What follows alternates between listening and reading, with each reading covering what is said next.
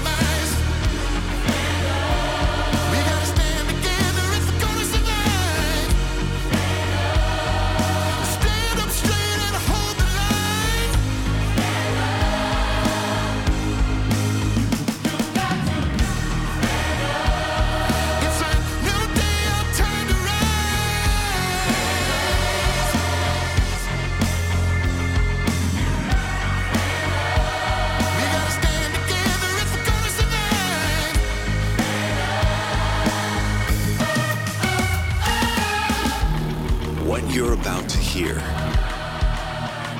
is the fusion of entertainment and enlightenment. This is the Glenn Beck Program. Hello, America. Welcome to the Glenn Beck Program.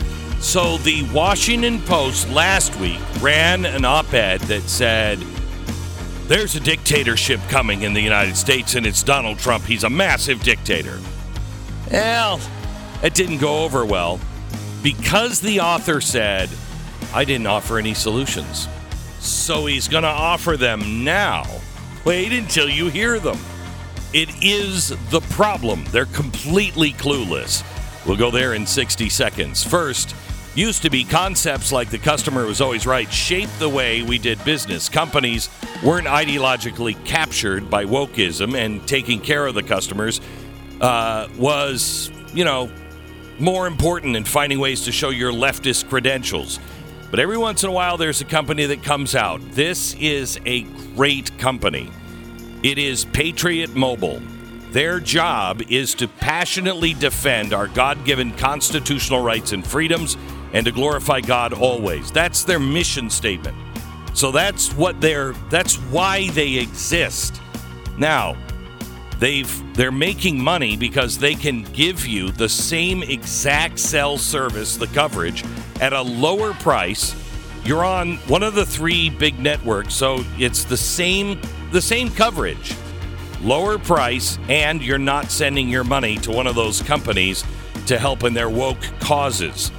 Keep your number, keep your existing phone, or for a limited time, get a free smartphone with Patriot Mobile. Just go to patriotmobile.com/Beck or call 972-PATRIOT and use the promo code Friday76. Again, free smartphone with the promo code Friday76. It's a limited time offer. Make the switch today. patriotmobile.com/Beck. That's patriotmobile.com/Beck or call 972-PATRIOT. So, Robert Kagan wrote an op-ed, and I just want to read it to you. In an essay I wrote last week, I painted a grim picture of the prospects for a dictatorship in the United States. Well, some readers were unhappy that I didn't offer a solution. What follows is an attempted one. And if it seems like a long shot, it is, because our options today are harder and fewer because we've passed up so many better and easier alternatives in the past. So in other words, it's kind of like, hey, we should cut the budget now before we don't have any options left. Is that what you're saying, Robert? I want to make sure. Nor was it for a lack of knowing what needed to be done.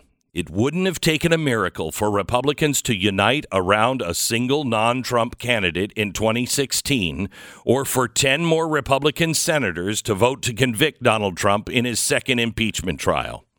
Got it? The problem has never been knowing what to do. It's been doing it. In the past, stopping Trump has required people taking risks and making sacrifices that they didn't want to make, whether out of selfishness, fear, or ambition, or the fact that they thought they were right. You know, that does exist. I just want to take a moment here and point out that some did when they thought that Trump was going to be, you know, everything that I guess you would want him to be. Some of us did speak out. And you know what happened? We were proven wrong by the facts. Now, others, out of selfishness, fear, spiritual, political, or historic blindness, or simply because they benefit from business as usual, or perhaps they think it's true, they still to this day remain in denial. Those never-Trumpers. And, you know, many times it's not even because it's a conscious choice. It's the result of mass delusion, cognitive grooming, or self-imposed ignorance, usually. Now, some people don't like Donald Trump. Some people don't like the way he handles things. However, most people will agree if it wasn't Donald Trump, wow, he's a lot better than this last guy. Huh? Now, he goes on, today the challenges are even greater, but there's little evidence that the people we need to rise to the occasion are any more likely to do so than they have been for the past 8 years. Here are several things people could do to save the country, but most certainly won't do, because they selfishly refuse to put their own ambitions at risk to save our democracy. It's not a democracy! Know the difference. The first step is to consolidate all of the anti-Trump forces into the Republican Party behind a single candidate.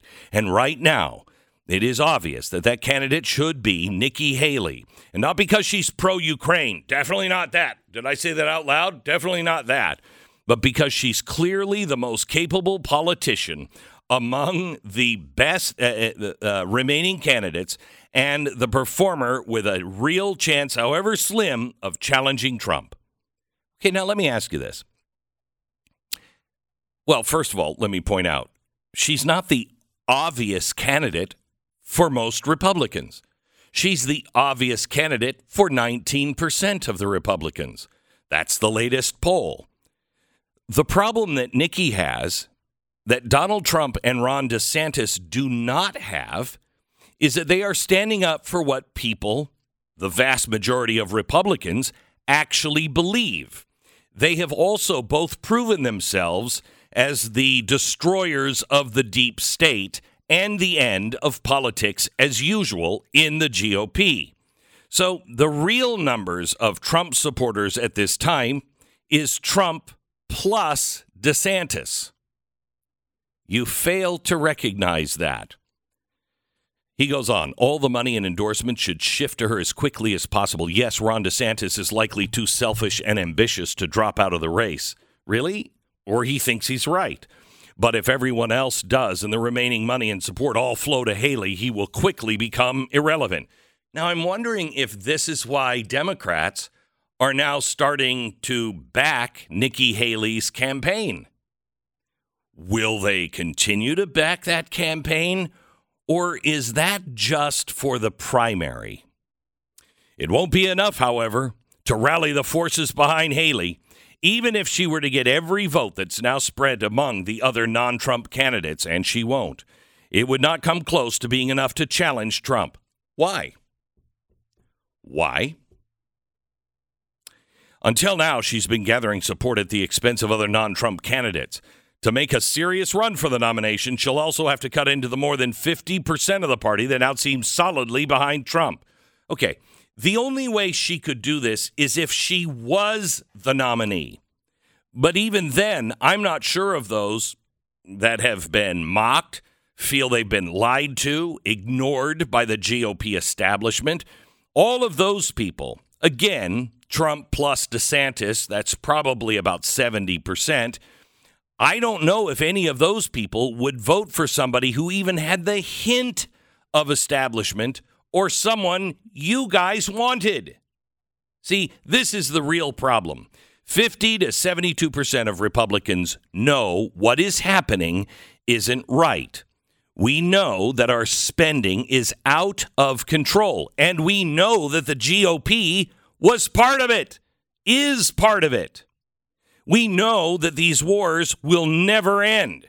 If we leave it up to the parties and military-industrial complex, they'll never end. And the GOP is part of it. We know that Washington is on the take. Not just Joe Biden and the Democrats, although that's a pretty stunning case, but many of the GOP leaders as well. We know that left or right, Bush, Clinton, or Biden, if you're a globalist, you can get away with murder. If you're not, look out, because others may be plotting to murder you. 70+% of Republicans know that Trump is now, and this is no exaggeration, the most investigated man in all of human history. And this is what you've got? To stop him, they resort to victimless crime, meaning he inflated his worth for a loan at Deutsche Bank. Really? When does Deutsche Bank become this innocent little victim? By the way, Deutsche Bank testified they weren't a victim in this. They knew that. Russia, Clinton actually started. The NSA, the CIA ran it. Deep State executed that whole thing. Then Ukraine. And if you want to go to January 6th, there seems to be mounting evidence now that that isn't all that there is. The left did an incredible job keeping this quiet for as long as they could, but the truth will always set you free. Meanwhile, actual money in the millions has gone into the hands of our president and family, and they're not hearing anything about that. By the way, that 70%, I think, would be open to a candidate, to another candidate, if other people were treated the way that you treat Donald Trump, or better yet, you treat Donald Trump like you treat everyone else. For some reason, those who see what the FBI, NSA, Deep State have done to Donald Trump and is currently doing under this administration is the biggest violation of individual rights and the Constitution in the history of our country. And that should be frightening to both left and right, and even those who are politically agnostic. Yet those people are called fascists, while those who champion illegal wiretapping, silencing free speech, now with new cognitive security, they silence dissent and work to destroy those who disagree, and literally, cognitive security, brainwash. And those people are somehow called by you the defenders of democracy? Well, I mean, perhaps they are, as democracies always end with a strong man, but that's why we have a republic. But when those elected represent the people over and over again, when those people come in, they're elected to represent the people over their own gain and interests. When they don't look for anything but their own gain and their own interests, people look for somebody who will listen and act in their children's behalf. But if the power that is in Washington, that movement, if it crushes those people, History shows us that the cycle and the pattern repeat until a strong man is found. And most Americans, and I would say at least 70% of Republicans and 70% of independents, and maybe polls show 60% of Democrats, don't want a strong man on either side.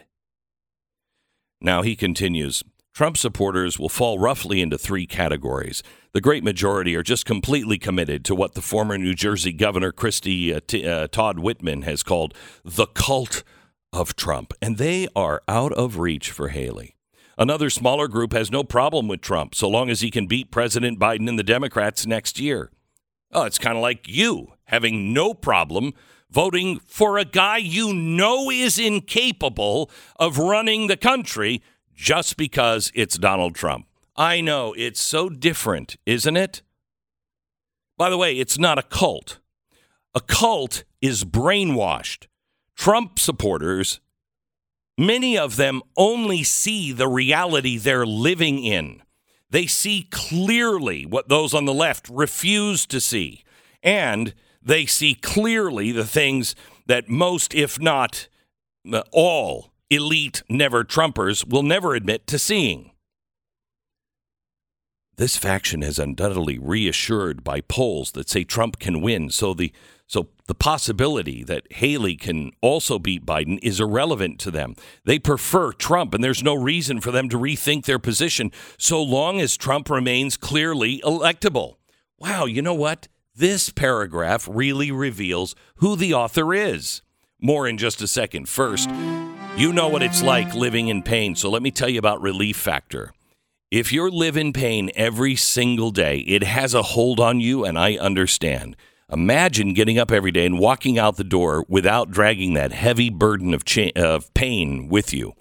That could be your reality. It was mine, and it is now mine. Relief Factor isn't a drug. It's a daily supplement that helps your body fight the pain by fighting inflammation. 100% drug-free.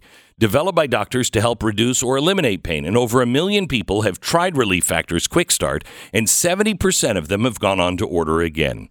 It's only $19.95, and it comes with Relief Factor's Feel Better or Your Money Back guarantee, so why not give it a try? It's relieffactor.com, or call them at 1-800-4RELIEF, 1-800-4RELIEF. There's no better gift for yourself or a loved one than feeling good again. relieffactor.com. 10-second station ID.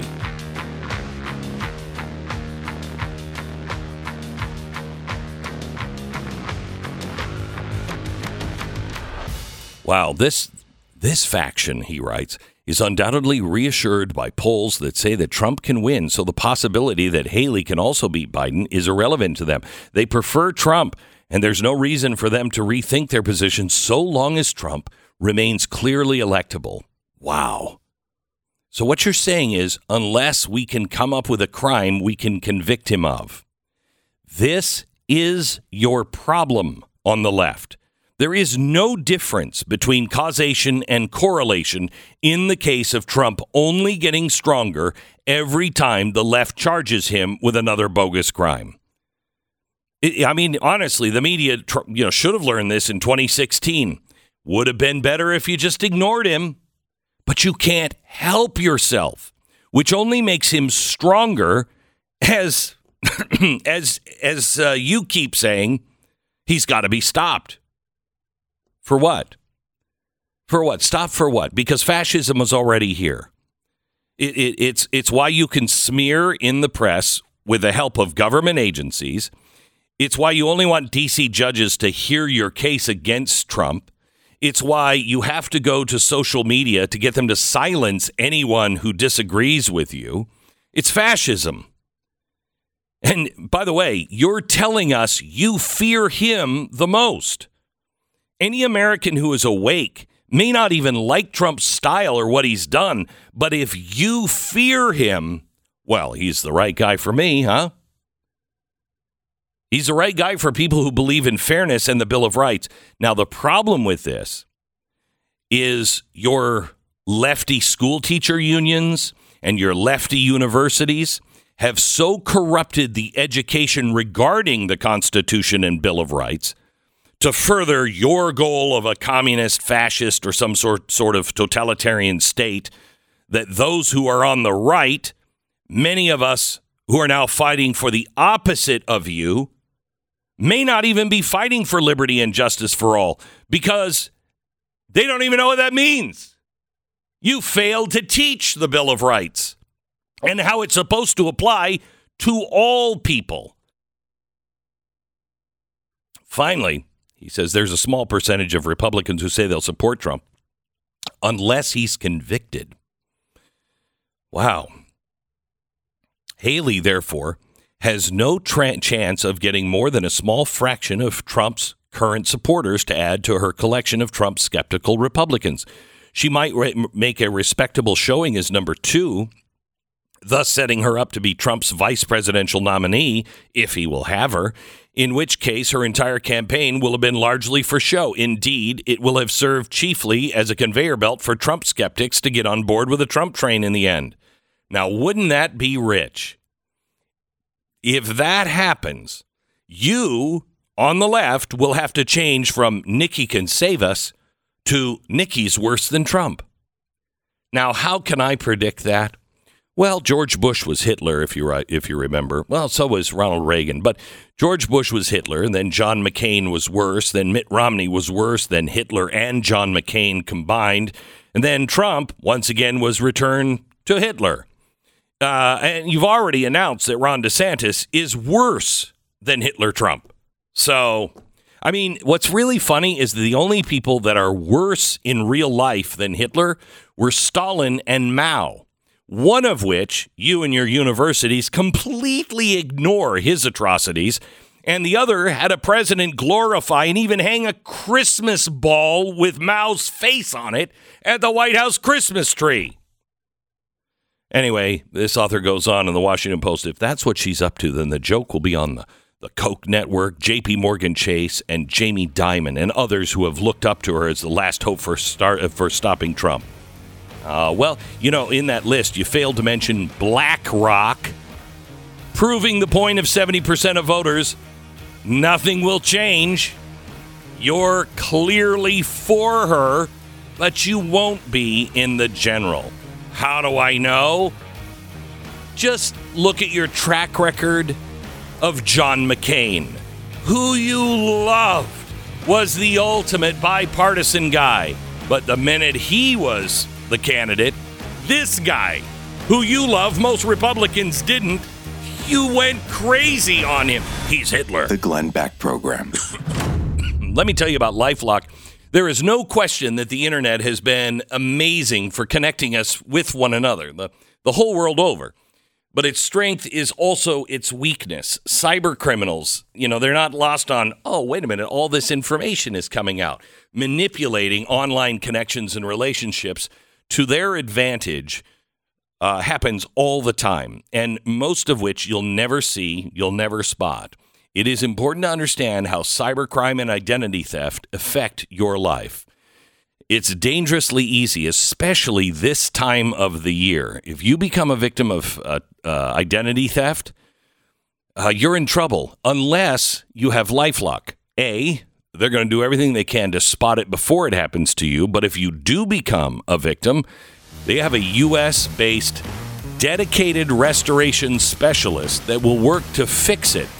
It's easy to help protect yourself with LifeLock, so do it now. 1-800-LifeLock, 1-800-LifeLock, or LifeLock.com. Use the promo code BECK, save 25% now. Promo code BECK, 1-800-LifeLock. A great last-minute Christmas gift. Go to blazetv.com/Glenn. Use the promo code Glenn. You'll save $30 off your subscription to Blaze TV.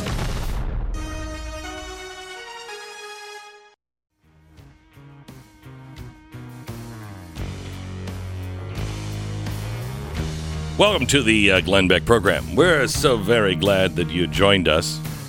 There's a couple of things going on. I saw Hunter Biden selling his art to buy prostitutes and help his dad accumulate more money so he can trade on his dad's name and then buy some more prostitutes. And I thought, man, this guy spends money on things he really believes in. He puts his money where his mouth is, literally. And shouldn't we all? So this Christmas, I'm going to follow in Hunter's footsteps. I mean, not exactly. I'm not going to buy prostitutes, but I'm going to be selling my art. But instead of buying prostitutes, I'm going to donate all of it to charity. For the next 3 days at glenbeckart.com, I'm hosting a silent auction for 3 different signed giclées of my art. And the proceeds from each piece of art going directly to 3 different charities. I picked 3 different charities and 3 pieces specifically for each charity. The first one is Morning of Hope, Dusk of Despair. This painting is the MS St. Louis from 1939, carried hundreds of Jewish refugees who were trying to escape the Nazis. In the painting, it's a beautiful spring morning and the ship is passing in front of the Statue of Liberty, Morning of Hope. Or is it the dusk of despair because we denied them entry? Is that ship actually pulling out of port and in the dusk of despair? By the way, most of these people died in the Holocaust after we sent them back. The charity I picked for this painting, by the way, it's really beautiful. You don't have to remember that story. It's really a beautiful painting. I picked this painting for Ezra International. They're a Christian humanitarian aid organization, supports Jews all around the world who want to emigrate to Israel. With anti-Semitism on the rise, I don't know.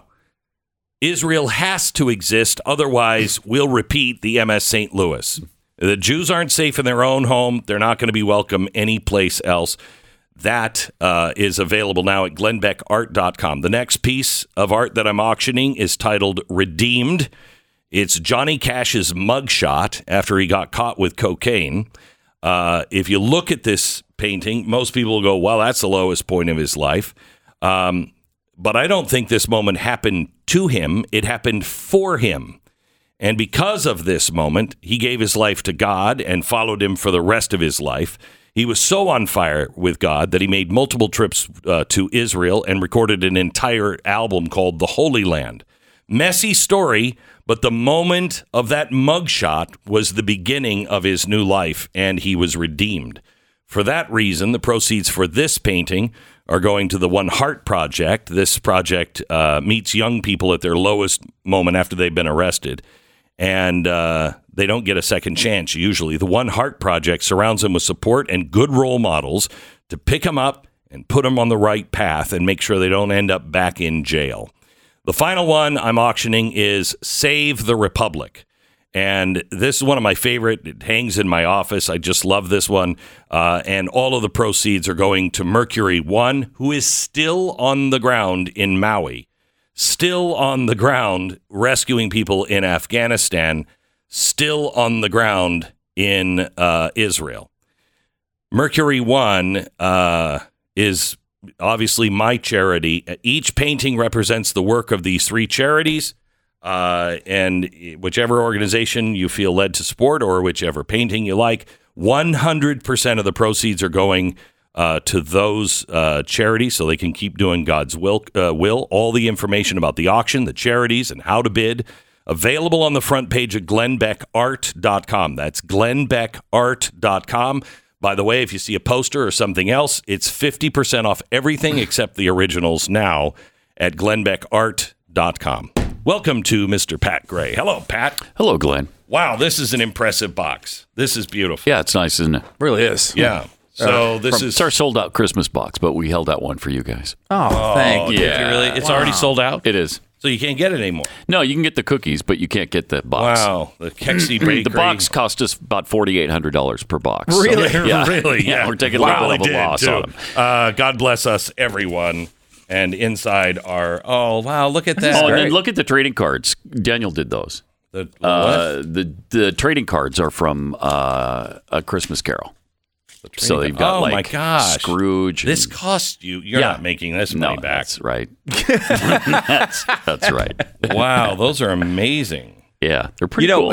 Can I now, cool. Glenn, we talk about the economy all the time. Can I make a little suggestion for our economy. Yeah. And Pat, maybe this would be something you participate in. When you do something incredible like this, maybe the time to come on and talk about it is when they're still available. At the beginning of Maybe when you could still theoretically sell them to the audience. Yeah. You should tell us still about get the cookies. Yes, you can still get the cookies. Yeah, in time for Christmas. And it comes, yes, if you order right now, if you order this week up until Saturday, we can get guaranteed delivery by Christmas. KEKSI.com. Yeah, Keksy.com. They're awesome. Really. Yeah, They're really. good. Best cookies. Best cookies. All right. So let's talk about a couple of other things. Do you see that government jobs now are through the roof? We're going to set a new record. Highest ever, this right? month. Yes. Yeah, it's the highest ever. Creating highest jobs. Ever. Be 23 million government employees. My gosh. That's unreal.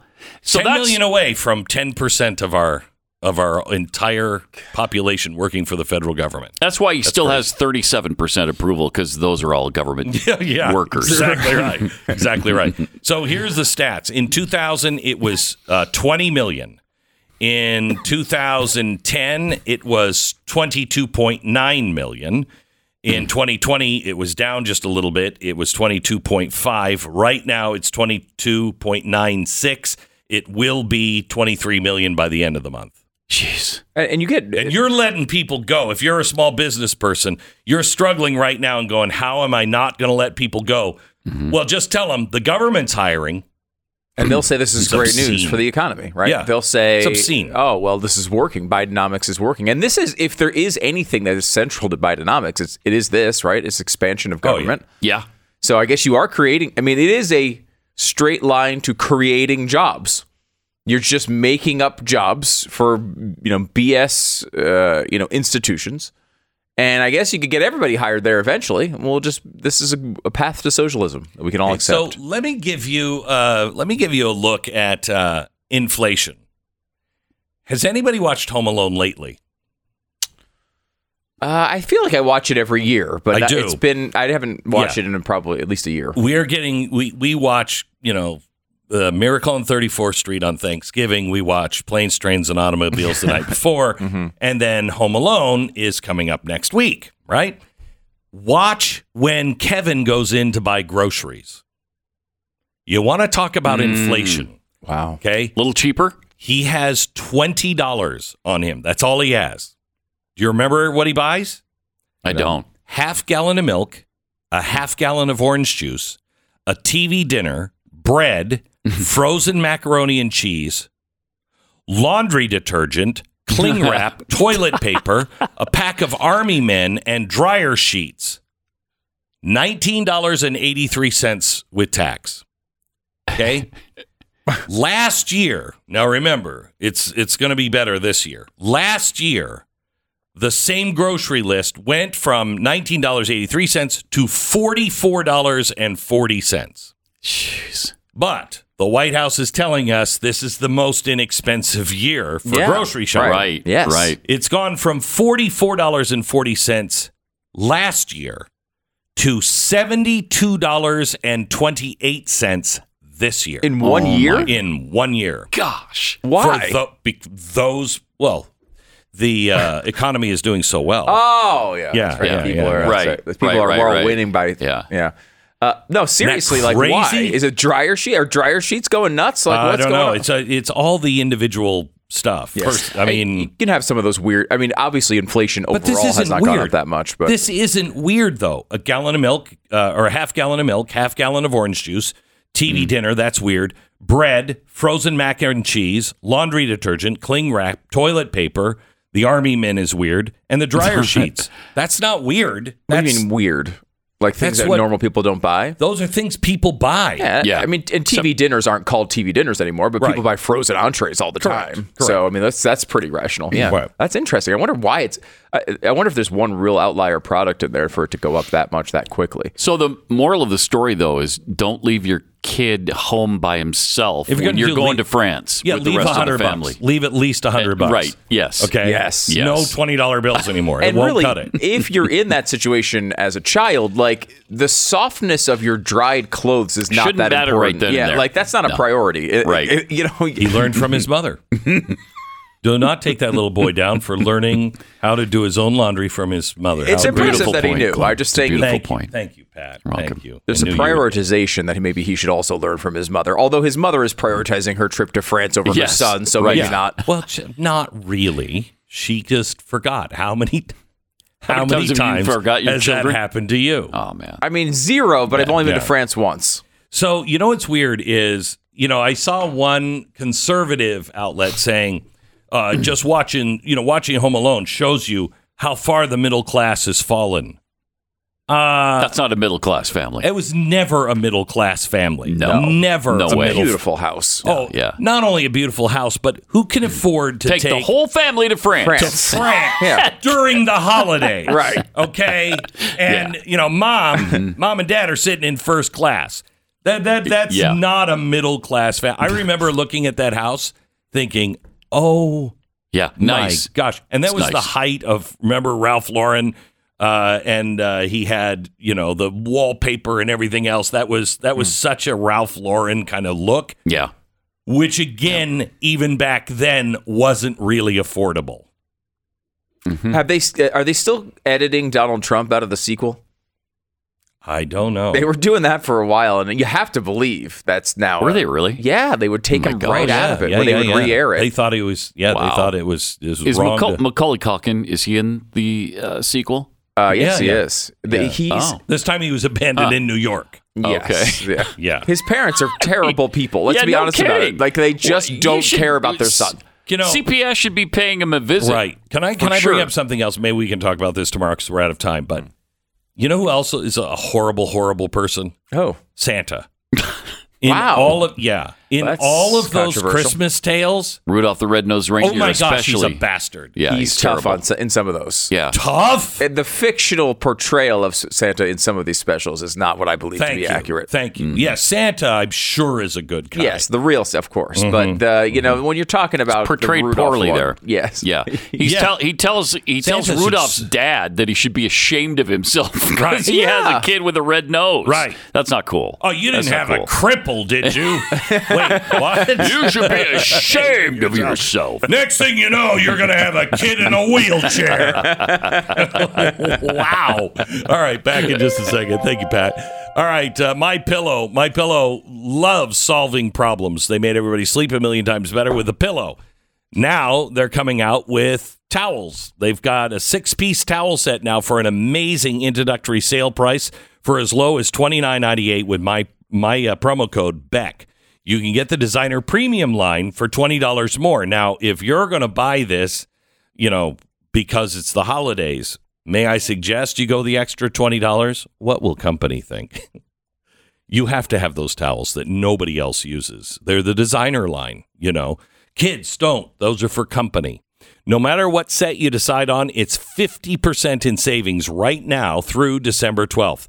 You can also get free shipping. No minimum spend is required. And to find this offer, just go to MyPillow.com and click on the radio listener special square. Check out the new My Towel 6-piece set and get 50% in savings. Remember, enter the promo code BECK or call 800-966-3117. 966-3117. It's an 800 number or MyPillow.com, promo code BECK. This is the Glenn Beck Program.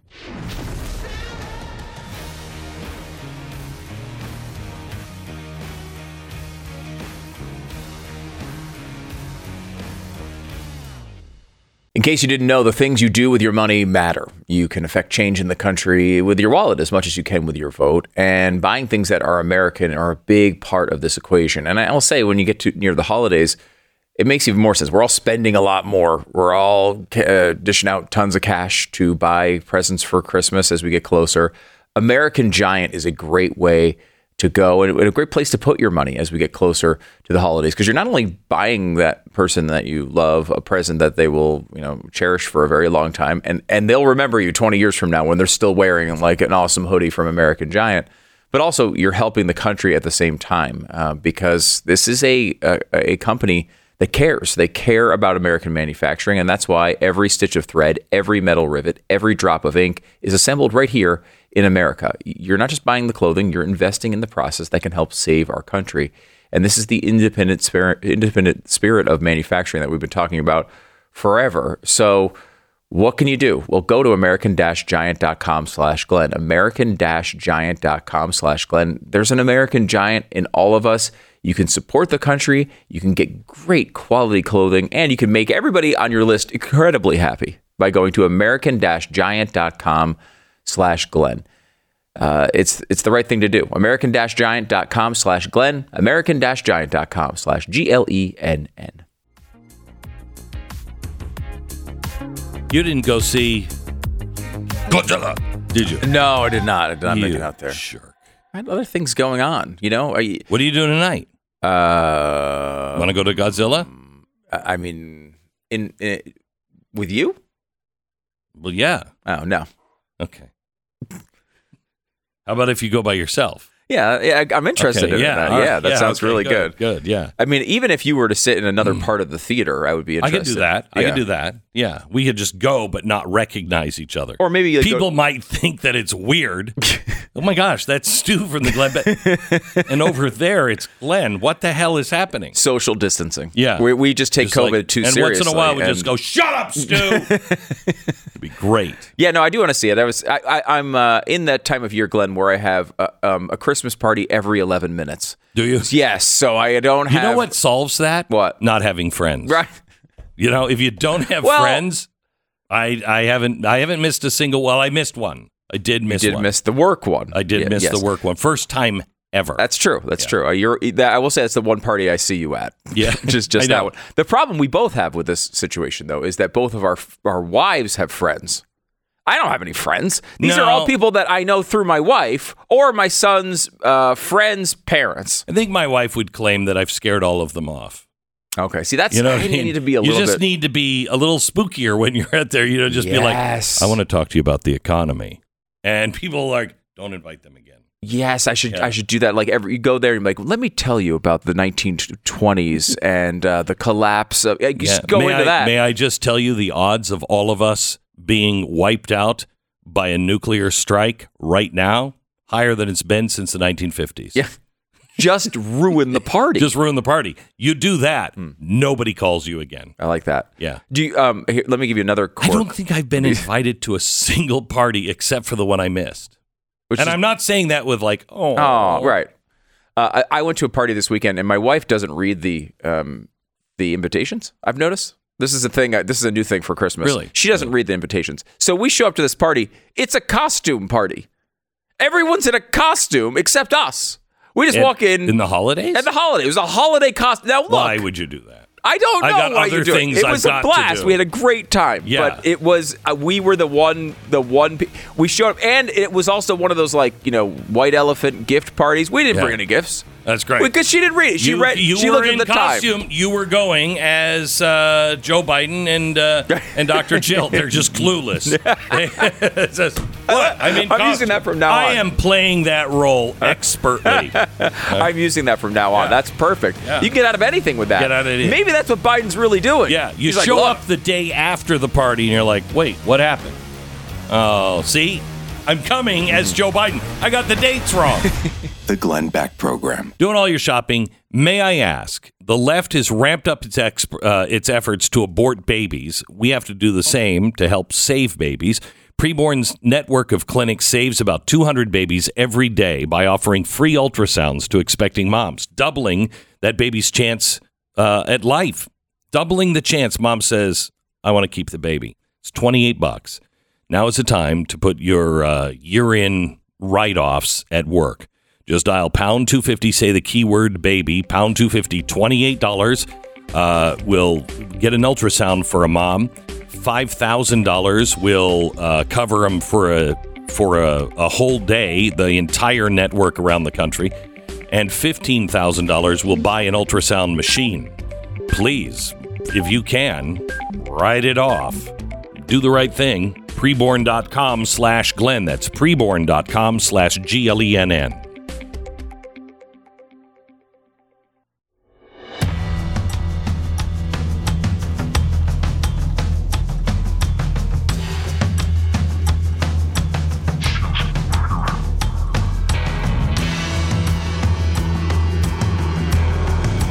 The fusion of entertainment and enlightenment.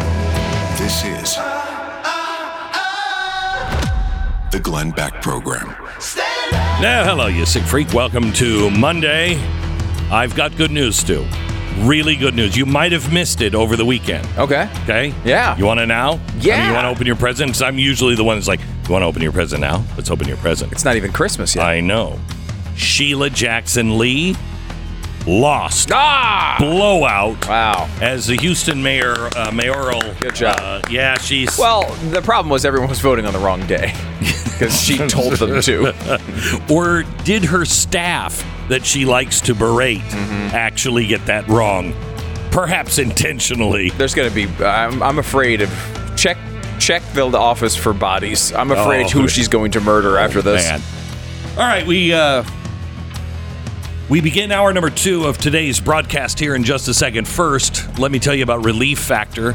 It is possible to get rid of that pain that you've been carrying around for so long. But not only is it possible, you also could go back to feeling the way you used to. Remember those days back when you didn't have to check in with your body before everything you did? I used to suffer from horrible pain in my hands all the time, and it has changed me for good. This is a supplement that helps fight inflammation. 100% drug-free, developed by doctors to reduce or eliminate pain. Over 1 million people have tried the Quick Start Kit. 70% of them have gone on to order again and again. It's $19.95. Relief Factor. They even have their feel better or your money back guarantee. So give it a try. ReliefFactor.com. That's ReliefFactor.com or call 1-800-4RELIEF. 800-4-RELIEF. ReliefFactor.com. All right, so we're doing I'm doing a charity auction for the next 3 days. I want to let you know about it. GlennBeckArt.com. I'm auctioning off 3 separate signed limited run giclées of my art. Proceeds are going to 3 separate charities. I picked a piece of art specifically because they tell a story that I think relates to the work the charity is doing. One of the charities is the One Heart Project. It's a charity that helps young people rebuild their lives after being, put in prison. Ezra International is working to support impoverished and persecuted Jews, start a new life in Israel all over the world. And the charity that I founded, Mercury One. There are 3 different paintings. If you win and you're like, I like one of the other paintings, I'll do another painting, for you, whatever is up on the website. You can go to GlennBeckArt.com. This is something, what's great about this. Listen to this sales job, Stu. Listen to this. What's great about this is it's the end of the year. So whatever you give, it's all tax deductible. You're going to be able to write it off. And you have a piece of art signed by me that you can give to somebody you don't like. Oh. Yeah. So you're not necessarily targeting all of these for people you do like. Well, yeah. I mean, it's my art. What would piss somebody off more? I mean, if this isn't the holiday season, tell me what is. What would piss off your family member that you have to get a present for than a piece of art that they might like, and then you tell them, yeah, see the signature? That's Glenn Beck. Oh, they'll hate it. And yet they'll have to hang it because you're coming over to their house all the time. Mm-hmm. Where's that really expensive painting I bought? Where is that? Oh, I mean, it's torture. It is. Yeah. So if you want to hurt someone that you're giving a Christmas present Absolutely. to, this is a great way to do it. This is your gift. Okay. I like it. It's an interesting pitch. And it doesn't really cost you anything because you write it off. See what I'm saying? That's not exactly how taxes work. I'm pretty sure that's the way it works. Pretty close. Don't convince me otherwise. Mm-hmm. Otherwise, I have to reevaluate. Anyway, the highest bid goes to a great cause. Just go to GlennBeckArt.com, GlennBeckArt.com. By the way, everything except the originals are 50% off right now. I found out when I did that, that means that you make like $4 on the art. And I'm like, that's how much this crap cost? They're like, yeah. You insisted on, the best. And I'm like, oh. Yeah. So I'm not really getting rich off of this anyway. You just get a great piece of art. It's GlennBeckArt.com. That's GlennBeckArt.com. By the way, all the proceeds for the auction go to the charities. All the proceeds that come to me, that all goes to preserve American history. Otherwise, I can't afford that. I got to tell you what I got to tell you what we're trying to get at an auction, but I don't want to say it until after the auction because I don't want anybody else to know who might go, ooh. That sounds interesting. That sounds interesting. Yeah. Nope. I'm not, what, auction? Nope. Don't know anything And your wife is going to approve these purchases my this wife time? Is going, my wife I've noticed that lately what you've been doing is also not telling her about the auctions. No. You don't tell the people so they don't bid against you, and you don't tell her so she doesn't know that you're spending the money on them. I don't know what you're talking about. I don't know what you're talking about. You don't know? Nope. Because I thought you would. Nope. Mm-hmm. Honey, we're just writing a check to charity. That's what we're... I need this. Don't look at the check. Don't look at the checkbook. No. Don't look at the checkbook. It's... there's so much propaganda from the liberal media these days. The checkbook, who knows what lies are in there, in that checkbook? In our checkbook? Yeah. Who knows what the way they're the WEF is manipulating these individual checkbooks now. Amen. Right? Who knows what they're doing? I do know what you mean right now. Yeah. Mm-hmm. Yeah, that's what I'm thinking. Yeah. That damn WEF. Honey. Yeah, right. They're so bad. Bastards. Hey, there's a new poll out that I'd like to share with you. It actually comes out tomorrow, so this is exclusive today. But I have some questions on it. So there's a new poll out that shows, seems to show that fraud may have happened in the last election. Okay. This is a brand new Heartland Institute Rasmussen poll. So here is, well, I'll just read the questions to you, all right? Mm-hmm. Here are the full results on the election fraud 2020 presidential election.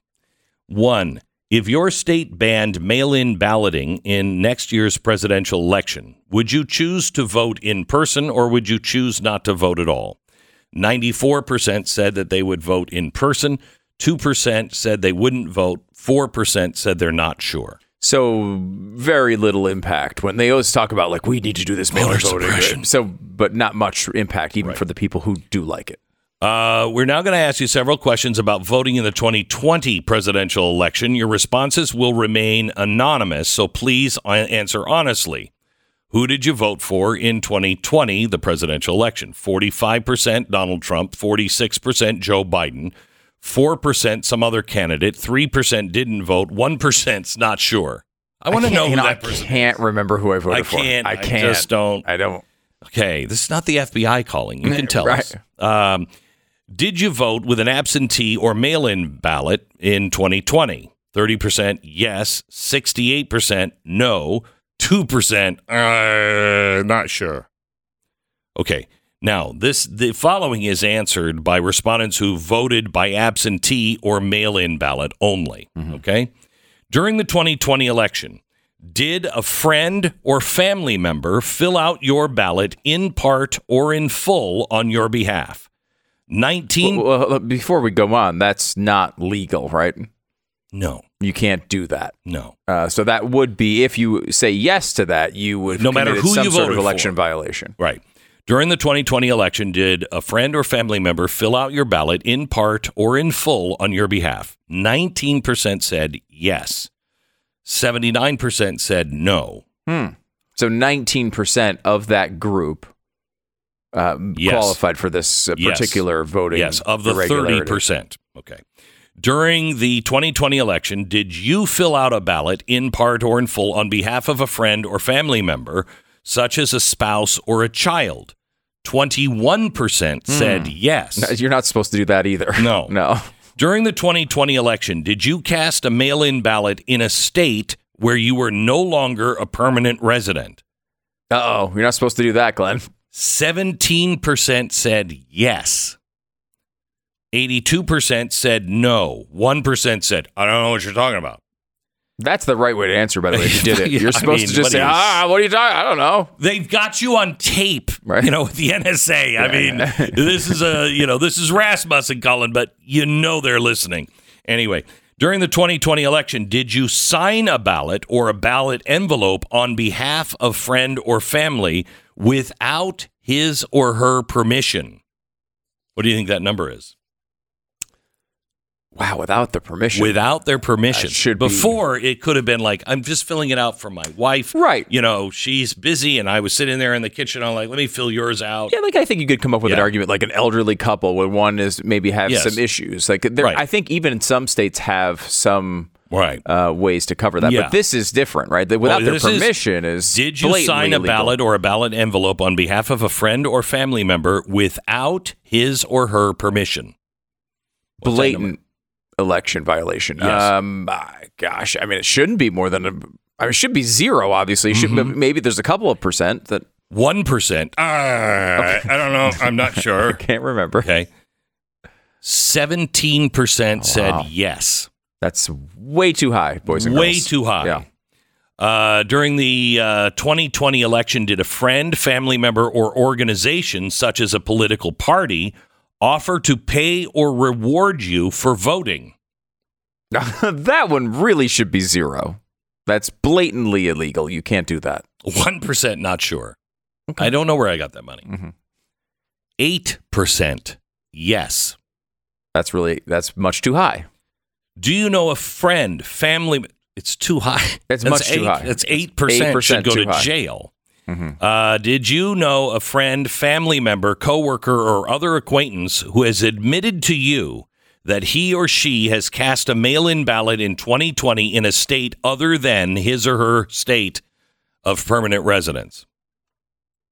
So 17%. Was it 17? We're no longer, 17% said I was no longer a resident, and I did that. Okay. Did you have a friend, a coworker, anyone tell you they did that? 8% said yes. Do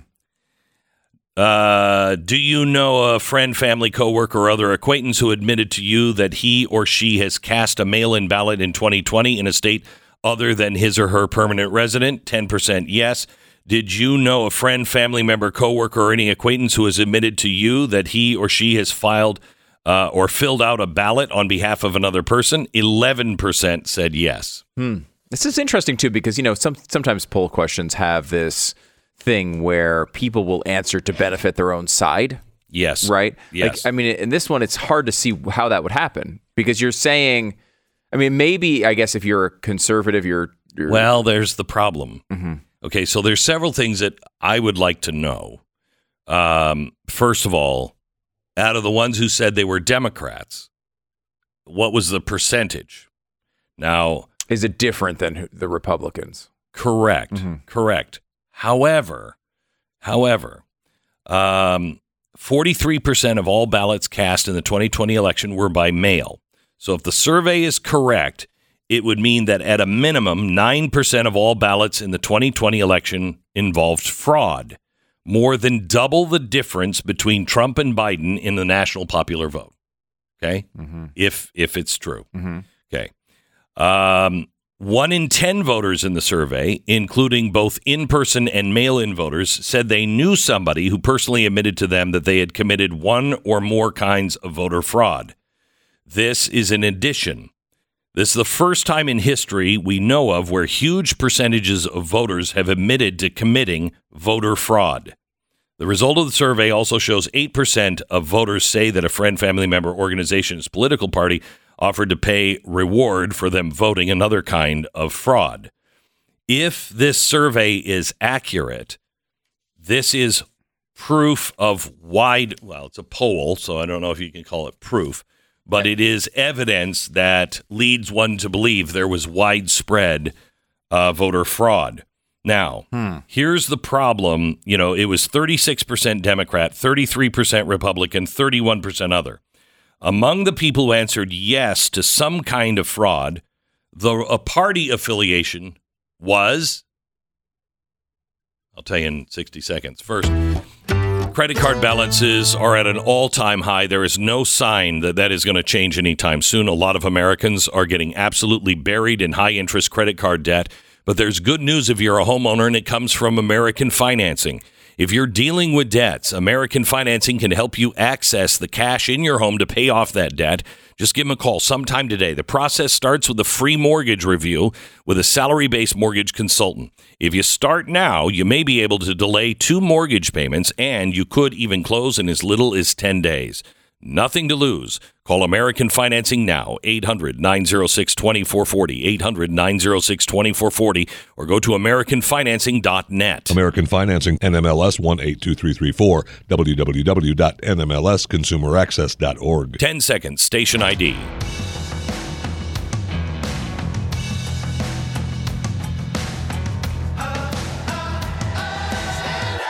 Okay, among the people that answered yes to some kind of fraud, the party official affiliation was roughly even.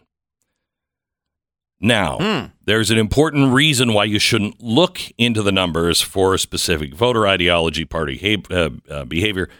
One, this particular poll, the sample size is way small once you take the poll from all of them and then say, did you vote by mail? Then it's down to a very smaller number. And then you say, did you also vote this? It's an even smaller number. Right. Okay. 30% of respondents said that they voted via mail. One of the main questions. Only a third of Republicans say they voted by mail. And this is another thing. If you just look at the Republicans who voted by mail, that would apply to the 1/3 of the 30% mentioned. That's such a small group, it could skew it in either way. But also, Democrats were more likely to vote by mail, 58%, not 30, but 58. So the number might look equal, but it's not equal. So basically, there is again, all the disclaimers aside here, there is an issue with these sorts of problems in all mail-in balloting, and in addition to that, Democrats tend to vote by mail much more often. Correct. So it probably is more of a problem on that side of the aisle, though some of this might just be, while we call it fraud, it also is just a problem with mail-in voting generally. Yeah. It doesn't necessarily mean someone's trying to do something untoward, or it doesn't necessarily mean that. It just means that there are massive problems with mail-in voting. And then you add in to that, like Zuckerbox and everything else, and you've got a system you can't trust at all. It would be interesting to follow up on this, because, I mean, another part of this that would be interesting to me is what is this number as opposed to other election cycles? Like, they say this is the highest. They've asked these questions before? I thought this was a first-time thing. That was my understanding. But what was it? It was phrased in such a way that led me to believe... Hang on, let me look for it. But go ahead and make your point. But basically, like, I think these are good questions to follow up with every election cycle, right? Like, we should get a running number to understand if this is going up, it's going down. I mean, if you want to defend mail-in voting, you might just say, well, this is obviously that we need to educate people on how to do it. You're not allowed to sign this for your wife. It's a crime. Right. People need to know that. Maybe some of them don't. This is how it's phrased. No. This is the first time in history that we know of where a huge percentage of voters have admitted to committing voter fraud. Right. So it's maybe the first poll. Yeah, it's the first time this has been uncovered. That's kind of my question. Like, is this number about this, is it 10, 20% every single time, which is another major problem. It just doesn't necessarily mean that 2020 was an outlier. But look, anytime you can get a first piece of information, it's a good thing. So I'm glad to know. Do you think, though, that we have done, does anybody, Republican, Independent, Democrat, does anybody think that we've actually secured the vote, that we've made it better? We've learned from 2020 that we've made it better? We know every vote is secure when your side wins. Yes. When your side wins, no one complains at all about voter fraud. See, here's the problem. Because, and the government knows this, this is just yet another log on the fire that just keeps burning, that they are doing things intentionally. Everybody knows that if Donald Trump wins, let's say he's the candidate, the nominee, if he wins, the country will be set on fire because the left will the Democrats will say voter fraud, just like they did in 2000, just like Hillary Clinton said to do in 2020 if Biden didn't win. Okay. So they're going to call voter fraud. And they already have the entire plan to set the streets on fire if that happens. If Joe Biden wins, I don't know a single person that would say, oh, yeah, well, that was totally legitimate. I don't know a single person. Would you feel comfortable saying just what you know now? It depends on what actually happens. But will you feel comfortable now that our elections are secure? Well, I think the healthy thing is to never feel comfortable with that and to always be questioning and always be pushing back.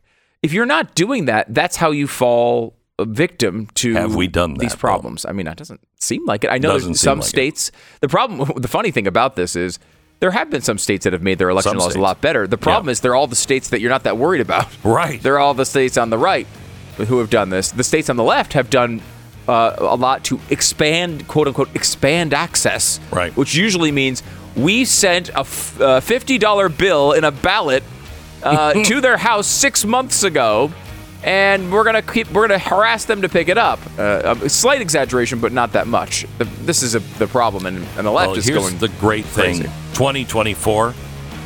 It's going to be interesting to see how we work this all out. It's it's going to be great to watch. It's going to be fun to watch. It's going to be very entertaining to watch.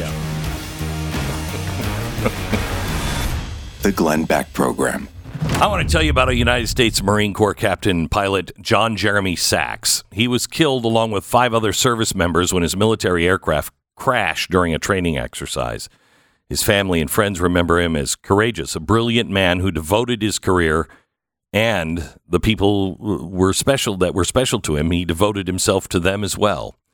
Sachs' wife, Amber, gave birth to their second daughter 3 months after his death. Can you imagine?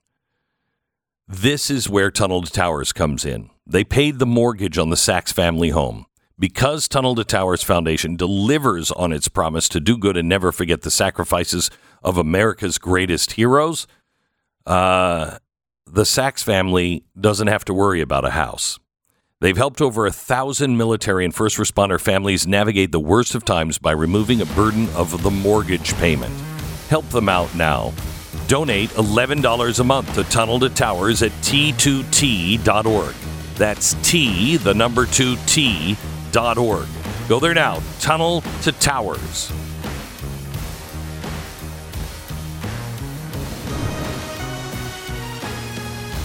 Head over to blazetv.com/Glenn and use the code GLENN+. You'll save $30 off your subscription to Blaze TV.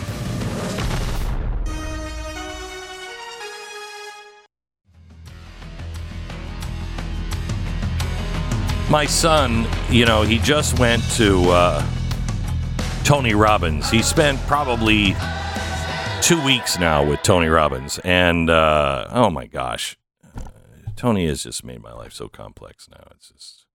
Really? Yeah, because he's always like, let's go, come on, let's go, come on, let's go. And you're like, okay, slow down. No, Dad, I don't want to slow down. Maybe it's your age that is saying slow down. You know what I'm living? Do you remember that song by Cat Stevens, Father and Son? It's like, I'm old, I'm happy. You're talking about Yusuf Islam? Yeah, you got time? Yes. Okay. Yeah. Now, yes, but it was when do. he was Cat Stevens. No, don't dead name him. I'm sorry. Thank you. Is he a woman now, too? I don't know. Okay. Probably. Anyway. No, actually, now I'm thinking, because he's converted to Islam, so my guess is no. Yeah. And not doing that. And what is good about it is it's exciting to be around people that are exciting. I don't think people realize how much effect they can have on people, for instance, did you know that Hanukkah candles are not supposed to be, on the mantle or the dinner table? The Hanukkah candles are supposed to be lit. Do you know where? No, I do not. Just outside the door or in a window visible from the streets.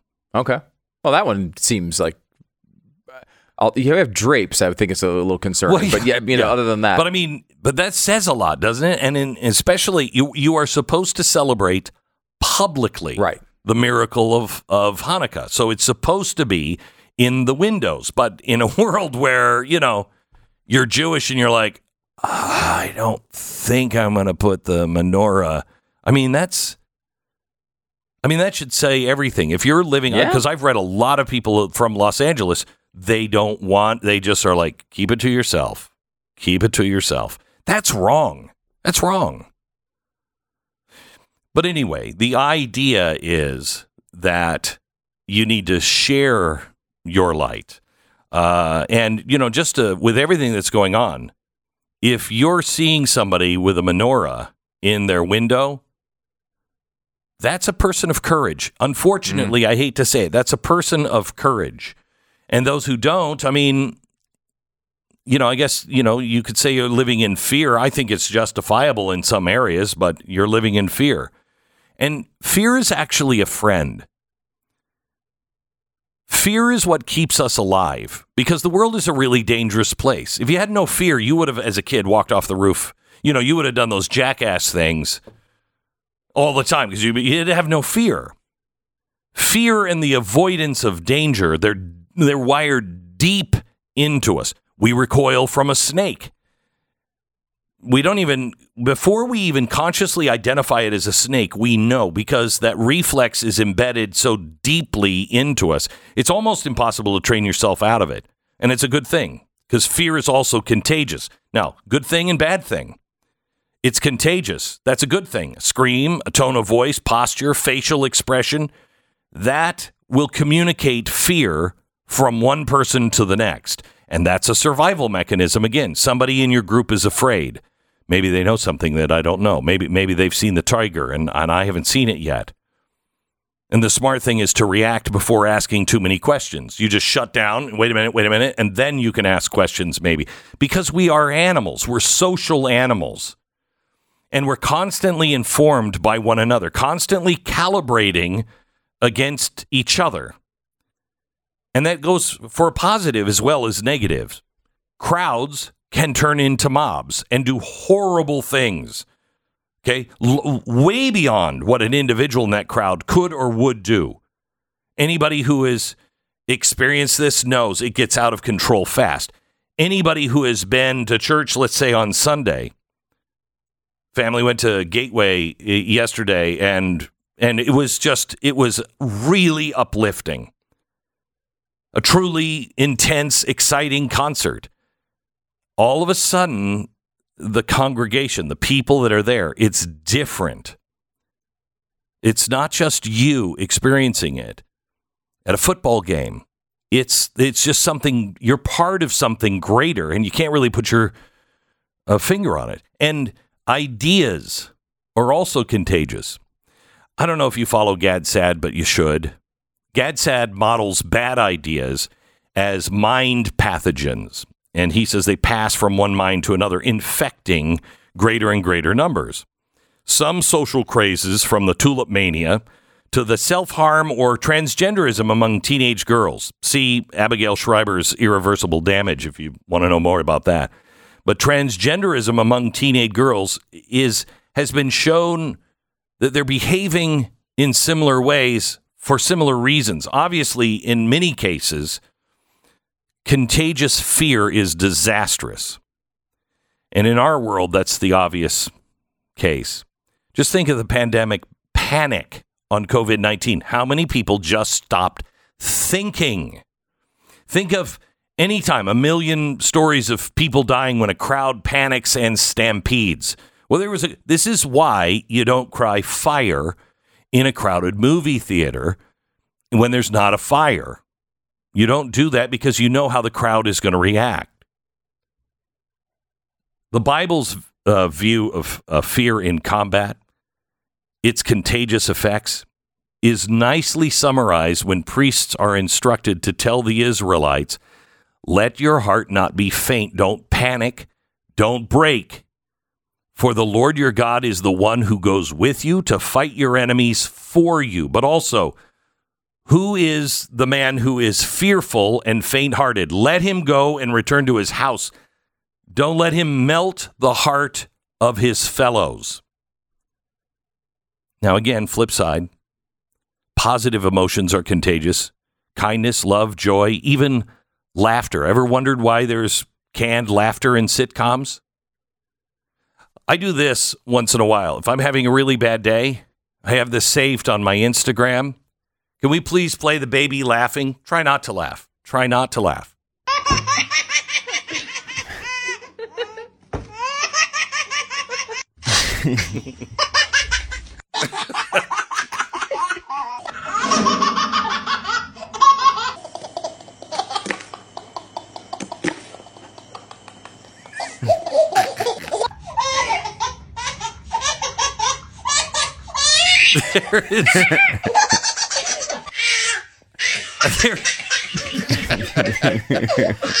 There is nothing better. It is, it's contagious. Go back to the worship service, the concert hall, the baby laughing, people laughing. It's the same for courage. We always tell ourselves to reach deep within to find strength and courage. But courage is often sparked, at least initially, from without, because courage is also contagious. War is a classic scene to study for obvious reasons. Studies of the Lincoln Brigade, American volunteers in the Spanish Civil War of the 1930s, considered classic investigations of courage in battle. Peter Carroll, 1994, the article in the paper that related to panic that could become dangerously contagious, jeopardizing everyone. Yet the veterans observed that courage, too, had become infectious. Dollar and Horton's book on the same topic, Fear in Battle, identifies leadership along with devotion to cause as keys enablers of courage in combat, something to fight for. The personal example of courage, Israeli combat officers are specifically taught to lead from the front. After me. It's not forward, it's after me.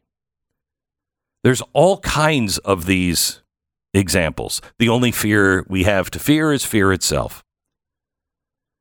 At the bottom, we've always known that. That's why we have heroes and statues.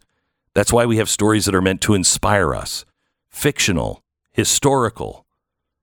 From movies, to the Bible, we look to our heroes to teach us. They teach us how we should behave when the world goes dark and scary. We look to them, the past, to kindle the light of courage in us so we can choose to face the darkness. But what happens when a country has all of its real heroes taken down? All of the statues, good or bad, taken down. When they don't remember their history. That's really what Hanukkah is really about. It's what Christmas is really all about. Remember who you are. The world's dark and scary. That's the truth. Many play on fears. It makes us more afraid, including afraid of each other. And when that happens, we cry out for a savior to make us safe. There's only one savior that I know of. But if we are rock solid, we have the light of courage and laughter and hope and truth within us. And if we light it up in ourselves and put it in the front window, it not only lights us up, it lights up others. More and more light, on and on. Each candle burns from within, but it's lit by a spark from without, shining out against the darkness, but always reaching up. Look up. Look up. This holiday season, forget about everything else. Look up. Find courage. And even better, then pass it on. Light the candle in yourself so you and others can face the darkness. I don't want to alarm you or anything, but did you know that auto repair costs are up 20% from where they were just last year? So if your car is out of warranty and all of a sudden it breaks down, it's going to cost you that much more than it would a year ago. Deep breath, light that candle, light that candle. When you have protection from Car Shield, panic becomes peace of mind because they have your back, covering repairs on more than 5,000 parts from alternators to big ticket things like transmissions. There's no long-term contract. You get flexible, affordable monthly payments with, and this is the best part, A price that will never go up once you lock it in, no matter how many claims you file. And you can access CarShield's 24/7 roadside assistance and complimentary towing and rental options. Please do what I did and get coverage with CarShield. Call CarShield today. 800-227-6100. 800-227-6100. Save 20% on your plan now. CarShield.com/Beck. That's CarShield.com/Beck. This is the Glenn Beck Program.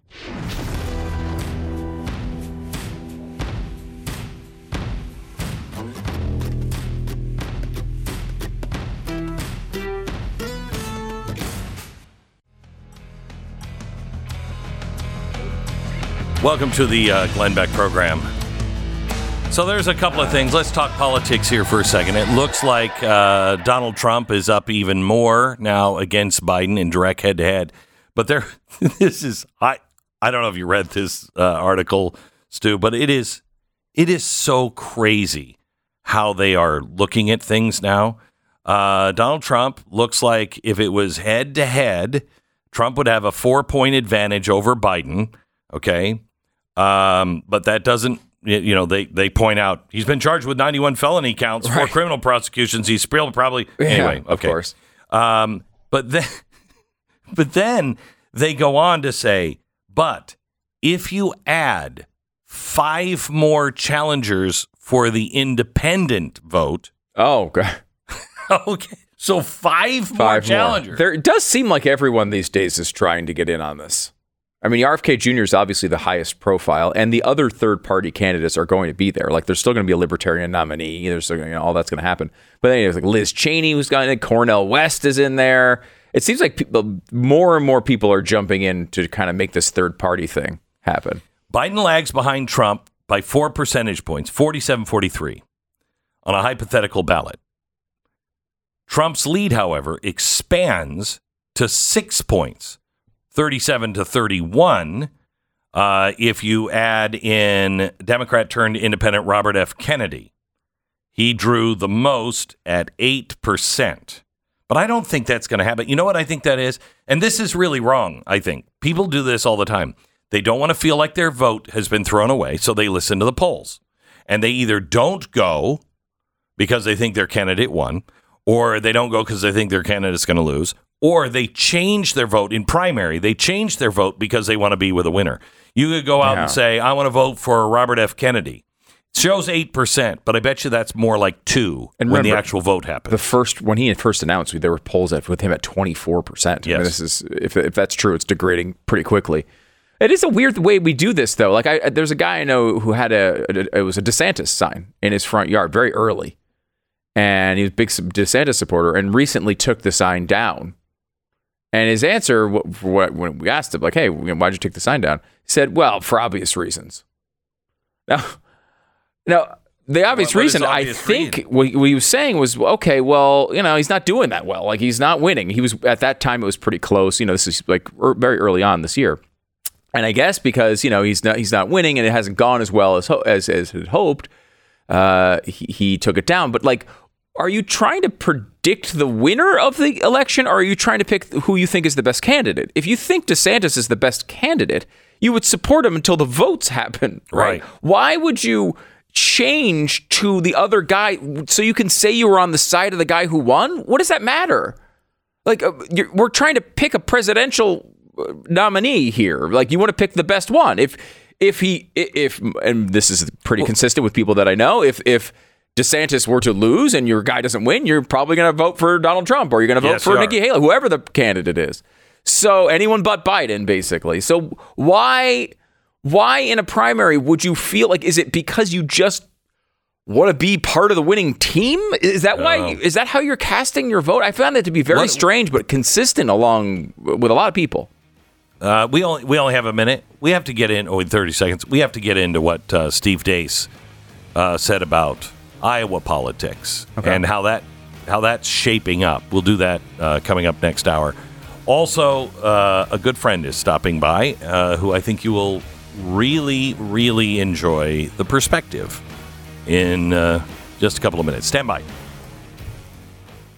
I want to talk to you a little bit about Grip 6.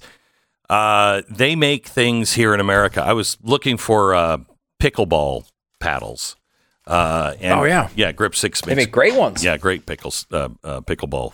I've never played pickleball. I don't. No? No, I mean, look at me.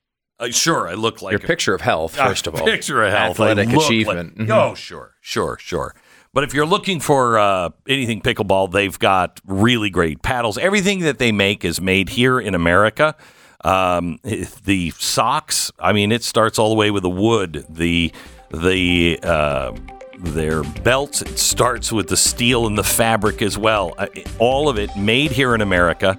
All of the inks, the dyes, everything made in America. Do yourself a favor. Check out grip6.com/Beck right now. Great Christmas presents. grip6.com/Beck.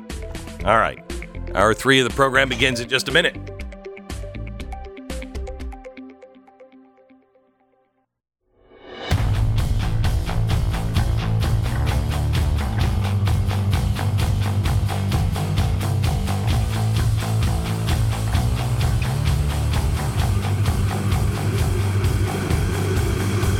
Fusion of entertainment and enlightenment.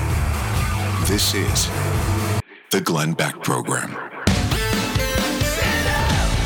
Hello, America. Welcome to the Glenn Beck Program. Final hour of the broadcast today begins in 60 seconds. First, let me tell you about our sponsor for this half hour. It is Goldline. We are experiencing a gold rush in the 21st century. Experts are not just optimistic, they're bullish, predicting gold might soar past $2,500 an ounce. I pray that doesn't happen because the world is on fire. If we get $2,500 to $3,000 an ounce, it just shows that everything is just breaking down, as unfortunately we have talked about so often here on the program. But it is important that you have something beyond just currency. That you have something that is both physical and, in a way, biblical. The world always returns to gold. When things go insane, it always resets. And when it comes to money, it always resets on gold. And that's why China is buying so much, etc., etc. Right now, if you purchase a box of 250 of the brand new Lincoln quarter-ounce gold coins, these are beautiful. They have Abraham Lincoln on the front, Bill of Rights on the back.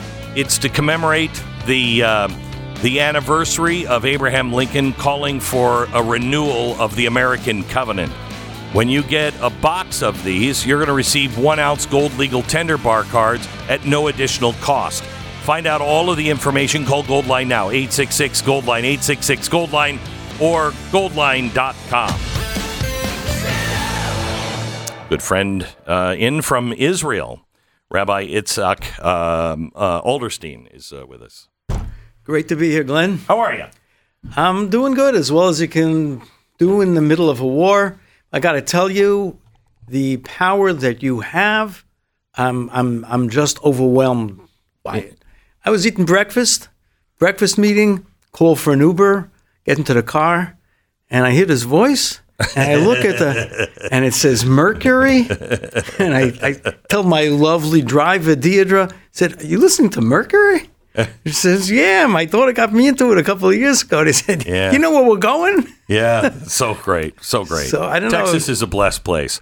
How are things in Israel?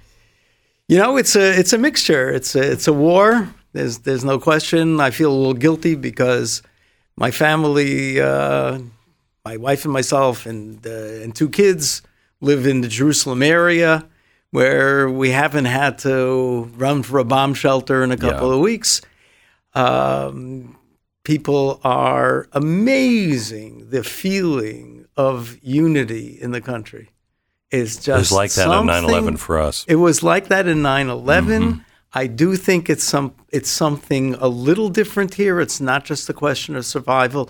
It's people finding their commonality. It's a commonality that is deeper than just this horrible, horrible enemy that we have to defeat. It's the sense of mission, of purpose, of having been in this land for 3,000 years, have come back to it, started this wonderful, wonderful state. We got more than 50% of the country who are volunteering to help soldiers, displaced people. People are making meals. Every time, God forbid, another soldier dies, there are literally thousands of people, thousands of strangers who come to a funeral. It's exhilarating, and it makes me feel a little bad. I think I remember when I was a kid, there was somewhat of this feeling in America, and it's dissipated for so long. I know. Hopefully it comes back, and hopefully it doesn't take a national tragedy to do it. There's video that is out. Palestinian strip forced to sit outside by IDF soldiers raises ire. How do you respond to that? My stomach responds first after I can get control of that. What are people saying? You're talking about an army that invaded Israel, that was a perpetrator of the worst savagery that we have seen since World War II. Certainly the worst that Jews have experienced.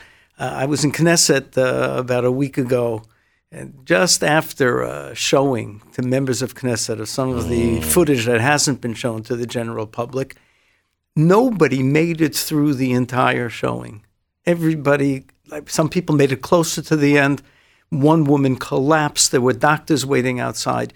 You're talking about things that we don't even want to talk about. And if you see the visuals, you change for life. When you then surround some of their soldiers, people who are pledged, who've said October 7th is just the beginning. I know. It's the first of a set. There's going to be bigger and better coming. And there's no way that you're going to suppress us. And people are upset when you show a visual of soldiers who should be happy that they're alive and are there because security demanded that you make sure that they're not hiding any arms. You know what's scariest about that, Glenn, is the extent to which people's minds are affected by visuals without any thought about principles. It is truly terrifying here in America to see. I mean, I knew it was going to get bad. I've talked about it for years.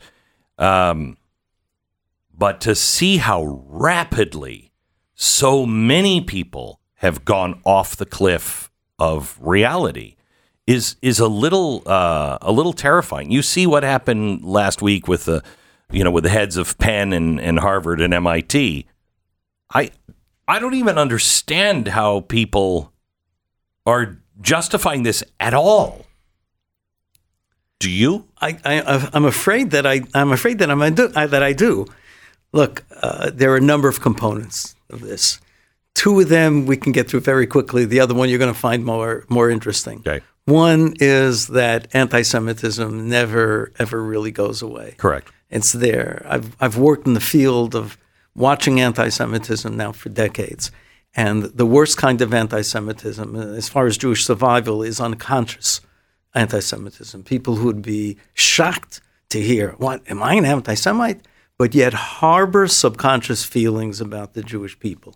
It's the only way to understand why there's so many people who are upset. And people should be upset watching people die and watching casualties, although we don't know how many there are.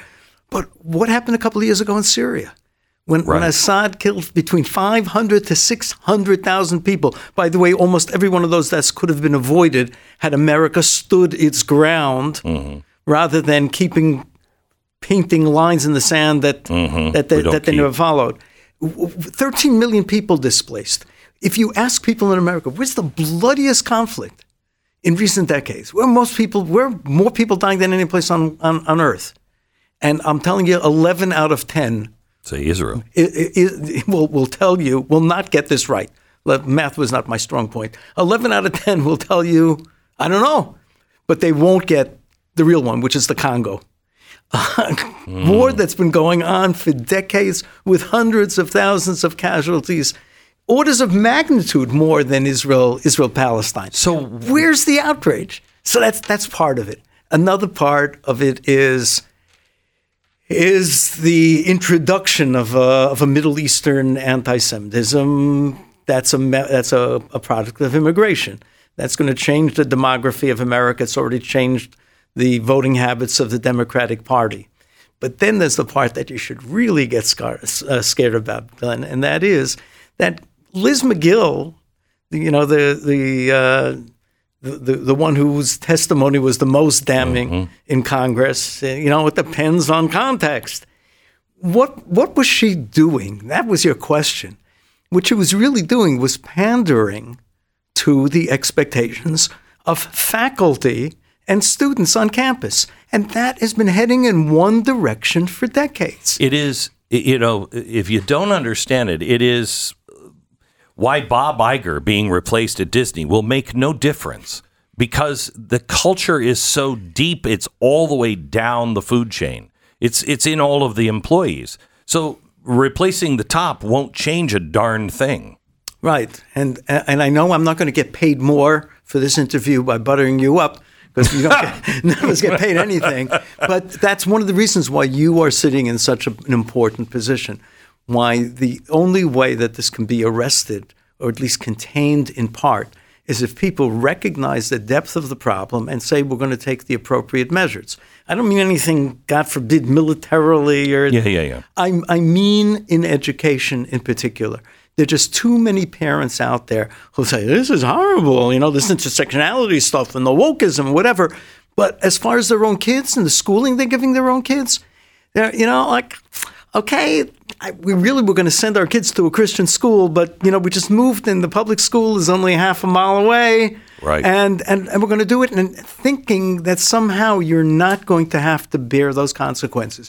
If you're serious about the centrality of the family, if you're serious about Christian values, then you have to realize that the most sacred mission that God gave to you is to make sure that your children are servants of God who interested in the truth, and people are just not able to emerge that way when they're glued to their devices 26 hours a day and then indoctrinated in public schools and certainly in the universities. Right.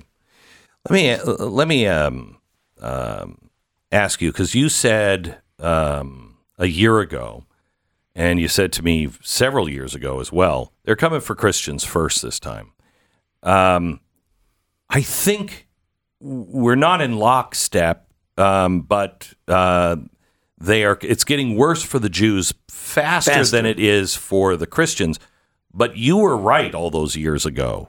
Christians are unaware of what is happening to them, and what is right around the corner. I mean, if you're surprised at how many people are saying, I'm anti-Semitic things, I'm against the Jews or whatever, it's not a huge leap in this society now to say, I'm also against those Christians too, because the Christians cause all the problems. Especially since one of the dominant themes in the culture of America today is the takeover by thoughts of intersectionality and wokeism, and the idea that you can divide the world into two halves, the oppressed and the oppressors. And the good guys are the oppressed, and the bad guys are the oppressors. There was a display in a hall at Indiana University, Purdue, for almost an entire year, not in a classroom, in a hallway, that sought to alert students about how Christianity was part of white privilege, and therefore made Christians as Christians part of the oppressor class, how Christianity was used as a vehicle of oppression. You may be right that I was wrong about coming for Christians first, although they did in places like Nigeria and a whole, but October 7th unleashed something that was powerful. Right. But you're not a step behind. You may be a quarter of a step behind. Michigan State University had a code of speech for students. It has been revoked since then, but it was in force for, I believe, an entire academic year, where students were told to avoid any language that made oblique reference to the majority religion in America. So you were not supposed to use words like Mary or Wow. or jingle bells, or eggs, or wow. And it's stressed majority religion. You're allowed to talk about minority religions, I guess, as long as it's not Jewish, but you can't talk about Christianity. The key here to understand all of this is oppressor versus oppressed. If everything else goes, all logic, everything goes out the window, all facts go out the window. If you just look at oppressor versus oppressed, then you lose all common sense and everything else. I want to ask you one other question that is really been really apparent to me, and you would have the backing for why I feel this way, because I don't. Well, I'll ask you here in a sec. Give me 1 minute. What's a dog got to do to get a little rough greens around here? Has your dog said that to you yet? Uno does all the time. Anyway, if you have a dog, you want to take the best care of your dog. You want to feed him the best. If you're feeding your dog kibble food, it has had so much of the good stuff baked out of it. Brown food is dead food. Green food is what you need. How many times have you heard, have a salad? Yeah, I know. That's kind of what your dog is saying, although they hate salads. Well, I was going to say more than I do, but I don't think so. They got to have the green stuff. They have to have all the probiotics and everything else. It's a supplement that it was developed by naturopathic Dr. Dennis Black. He put it on the dog's food. They get everything that they need. Rough Greens wants to send the first bag free. All you have to do is just call them. Now, you pay for shipping, but other than that, it's a trial bag and it's absolutely free. Just call them at 833-GLENN-33, 833-GLENN-33, or roughgreens.com/Beck. 10 seconds, station ID.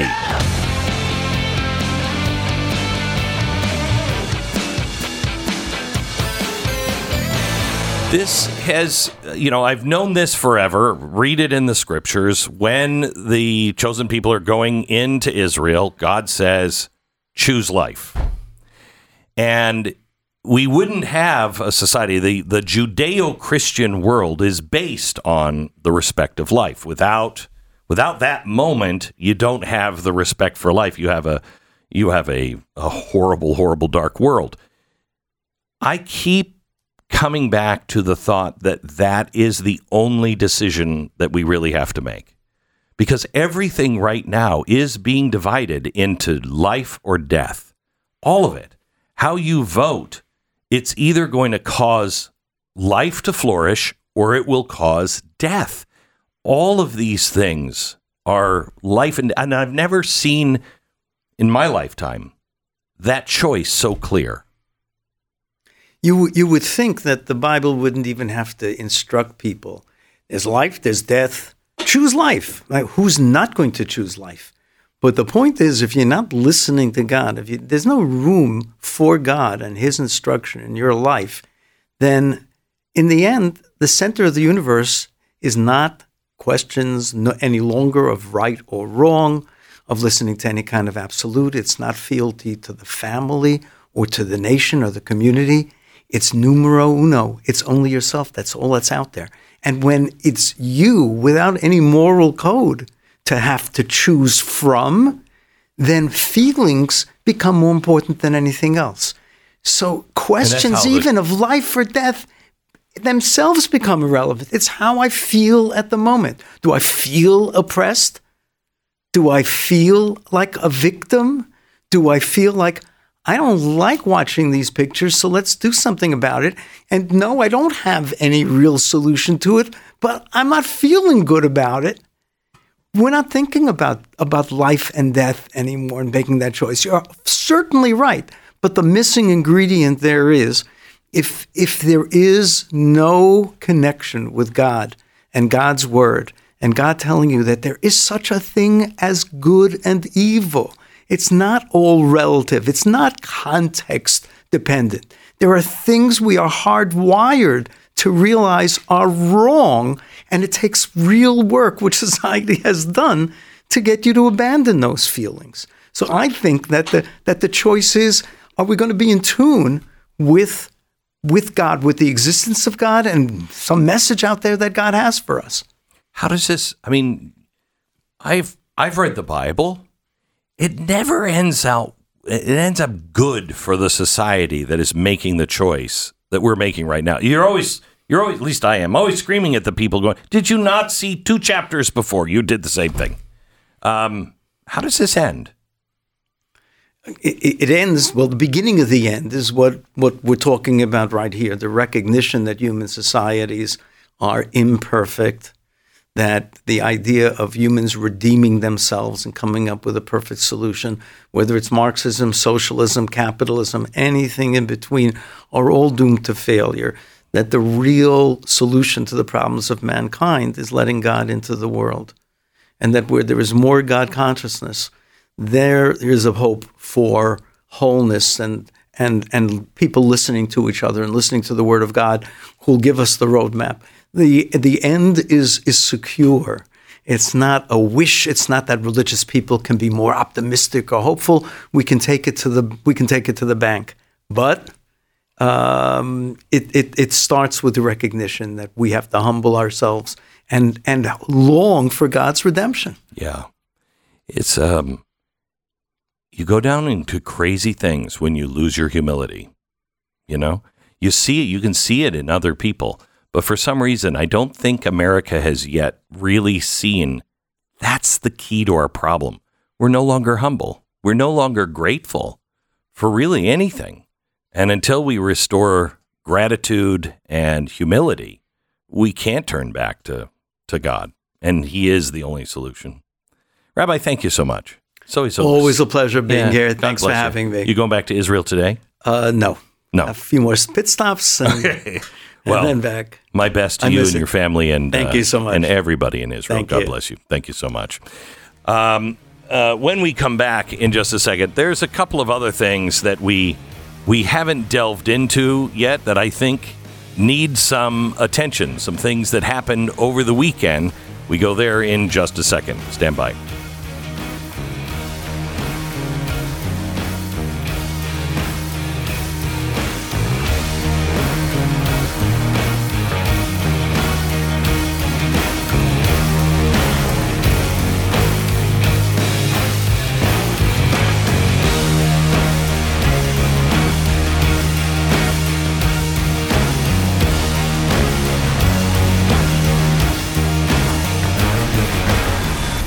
The Glenn Beck Program. If you think that the perfect home buying or selling experience doesn't exist, would you please contact my company, realestateagentsitrust.com? I think you might be surprised. Moving is no fun. Trust me, moved a lot over the years. I should know. When the time comes, there's so much you have to do to get your house ready to be sold, things you have to replace, things you have to paint. That weird 1970s wallpaper that strangely never got removed, that's got to go. And even then, everything you do on the buying end is a pain in the neck. Negotiating, all of the things you have to do for the most expensive purchase and important purchase of your life is no joke. We vet the real estate agents that we recommend at no cost to you. We vet them 6 ways to Sunday, and we monitor. None of them work for us. We have decided that they qualify to be somebody that I can say to you, I like these people. I like this individual. I think they're going to do the right thing by you. They will actually listen, and they have the best business practices. So when you're looking for a real estate agent, just go to realestateagentsitrust.com. Realestateagentsitrust.com.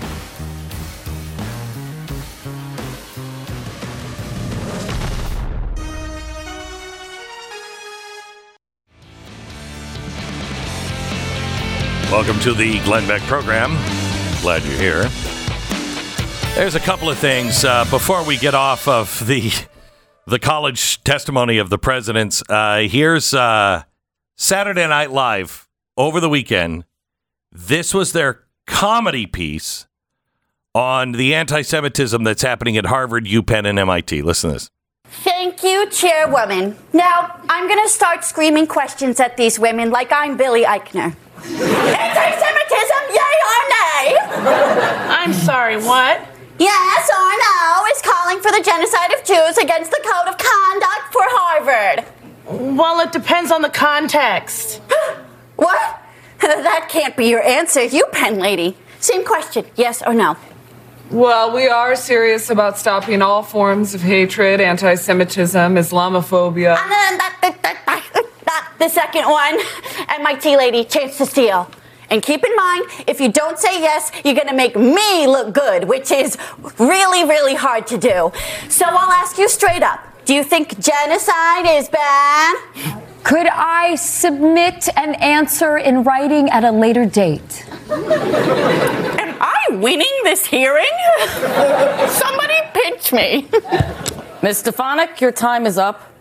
Oh, thank God.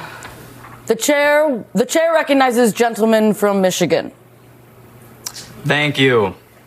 I yield my time back to Ms. Stefanik. Damn it. Okay, stop. I mean, is this even funny? I hadn't seen that. I hadn't either. I've read about it. Yeah. And a lot of people were writing about it saying, can you believe they tried to make fun of the Republican congresswoman instead of making fun of the fact that they would not say anti-Semitism was bad? Mm-hmm. But what is more jarring to me is how unfunny that was. That is, I can't believe that was comedy. No. That was an attempt at comedy, what you just heard. That was maybe, I'm being kind, a high school talent show. Yeah, with the crowd reacting the same way. Yes. Like they don't know when to laugh. They don't know what's supposed to be funny. They can tell she's trying to make an idiot out of the congresswoman. That's about it. But the whole thing is reversed with the audience. Even the SNL audience laughs at, can I put that in writing? Right. That's the only time they understood. The only time they understood, because they're trying to figure out how is Stefanik the bad guy here? What is, I mean, it is bizarre. Off the rails. And you know what's really exciting is comedy is making a comeback. Yeah. More and more, there are comedians that are just no longer playing this game. How long before NBC's Saturday Night Live gets the memo? Well, they got the memo already. They decided to go the other way, wasn't it? Was it Shane Gillis who was on the? Yeah. He was on the show, and then they said he made a comment years previously that was bad, or he said a bad word, or I don't even remember what the controversy was. So they threw him out, and now he's thriving outside of that system. He online, I mean, he's massive following, and is probably doing much better than he ever could have done as some faceless member of the SNL cast. That now at this point, no one knows who any of them are outside of Kenan Thompson, right? Yeah, it's the only guy. And my kids know him as the guy from Good Burger 2. Yeah, not even Good Burger. Yeah. They know him from Good Burger 2. So I don't know. The SNL thing, you'd think that they would be able to sense this. They were at one point on the cutting edge of comedy. I mean, they really were. Yes, it's a long time. But that was squashed by political correctness. Squashed by, I think it's probably the same thing that's happening, at Disney. We were just talking about it. You can't just fire the top. You can't fire the top. It's all the way down into the system now. You'd have to clean house from top to bottom on Saturday Night Live, and you couldn't do that because you'd also have to clean house at NBC. Unless you're cleaning house. What's the motivation to do something like that? Yeah, there's none.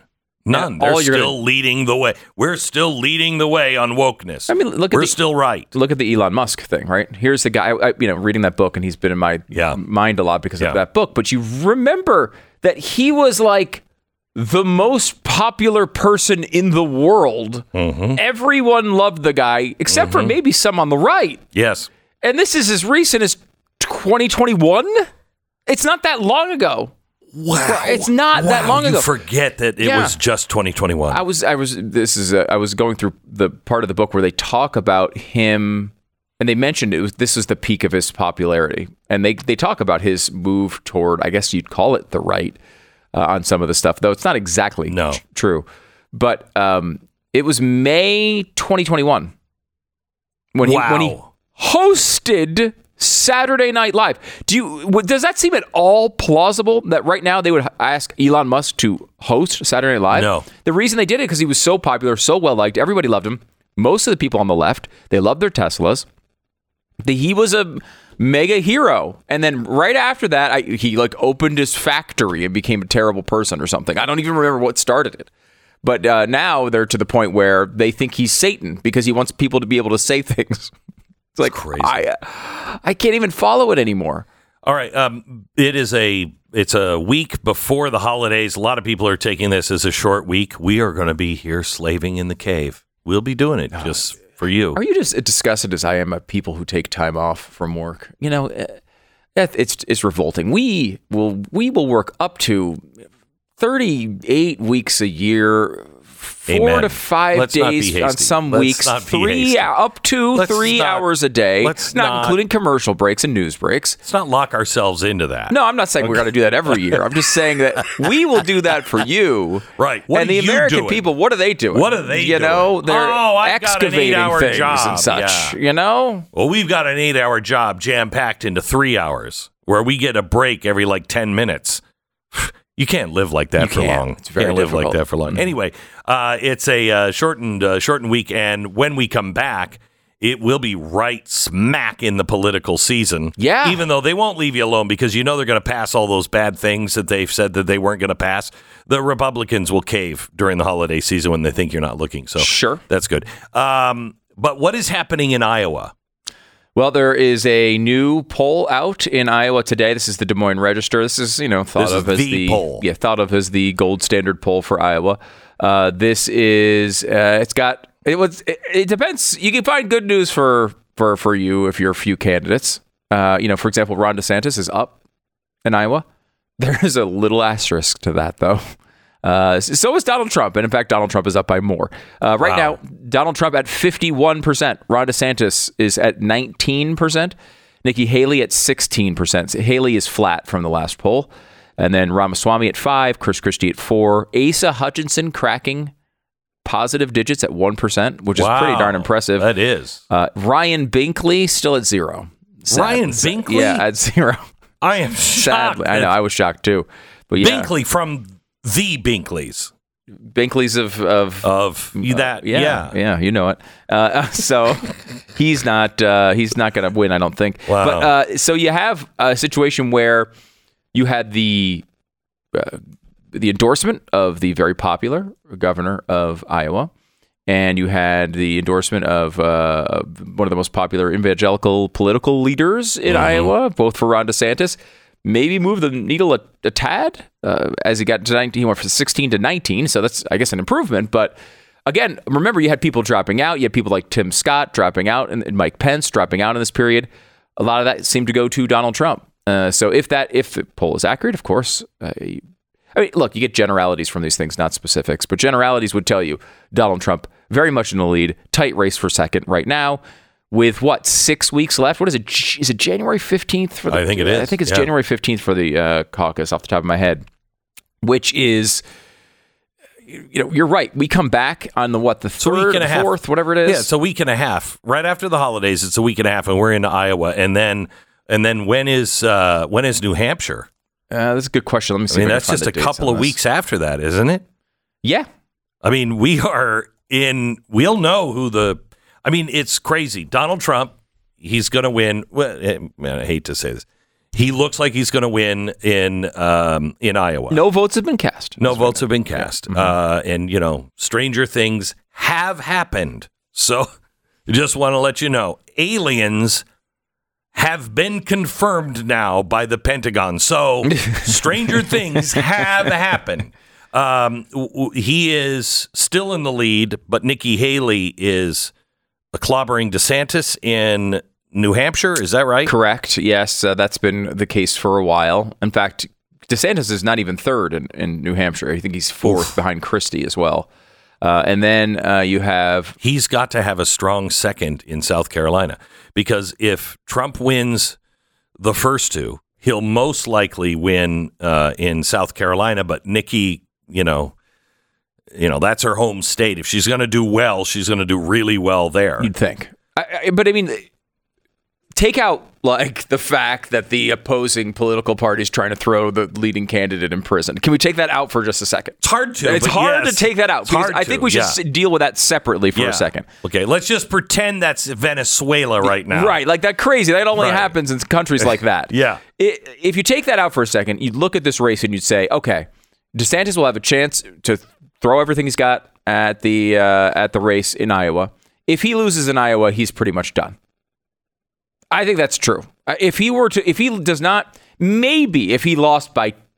was down by 20 points in the polls and then only lost by 2, people might say, wow, that was a really strong showing. So maybe a close loss would be okay. But he really needs to win Iowa. So DeSantis? DeSantis. I disagree. I disagree because I'm looking at this whole race differently. I think Donald Trump is going to be the nominee, and the left is doing everything to ensure it, even though right now they're freaking out. They're like, uh-oh, maybe we shouldn't have done all these things. You know what I mean? Yeah. Every time they make another move against Donald Trump, he becomes stronger. I think he will be the nominee. I think DeSantis knows that. I think everybody knows that. And they're still fighting, and it would be interesting, but it would be pretty historic if, the lead was at 50 points and you were at 19 and you lost by 2. It'd be pretty historic. Yeah. But aliens have been confirmed by the Pentagon. So it could happen. I think DeSantis is running for number 2, not for the vice presidency. I don't think he would be vice president. No. Although, what's he going to do after he leaves? And I've already invited him, move to Texas. We'll make you the governor here. But he's not running for the vice presidency.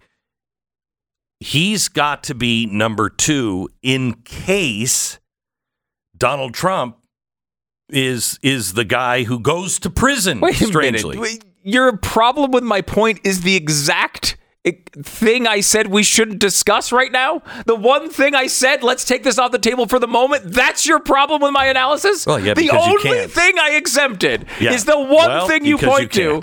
Because you can't exempt it. But what I'm saying is in a normal race, like if this was a normal situation where candidates were running, DeSantis, if he lost in Iowa, he'd be out. And I think the same thing happens with Nikki Haley in New Hampshire. And certainly in South Carolina. Right. Like Nikki Haley's point is she can come in. Like, let's say Iowa happens. DeSantis maybe drops out. Some of those votes, which I don't think this is the case, go to Haley. They won't. She makes a run in New Hampshire, somehow wins New Hampshire, wins South Carolina. Then you got a competition to run your hands probably. Yeah. But again, if Donald Trump wins Iowa, New Hampshire in a normal circumstance, it's pretty much over. It's over. There's nothing else to do. But this is not a normal circumstance. So bringing in the part of the analysis that you brought up, these guys probably shows shouldn't. That I recognize reality. Number one, you don't listen to the parameters of conversations. You can't. I know, but I'm just saying. Yeah. So this is the second part of it, which is now the realistic part that we're in, which is even if those two lose, you might as well keep fighting because there is a chance that, look, they're trying to put him in prison. They're trying to keep him off of ballots. God only knows what they're trying to do to Donald Trump. And nobody knows what that means. So keep it alive. Yeah. Right. Well, nobody knows what that means. I've asked constitutional scholars, and they all say the same thing. I'm not sure. Yeah. Well, okay. We better have a number 2. Back in just a second. You're the worst. I hate that. Why do we do this show together? Your premise was stupid. You agreed to the premise. That's what happened. When you set a premise at the beginning, and the person agrees to the premise. Point. You did. I said it. I said it out loud.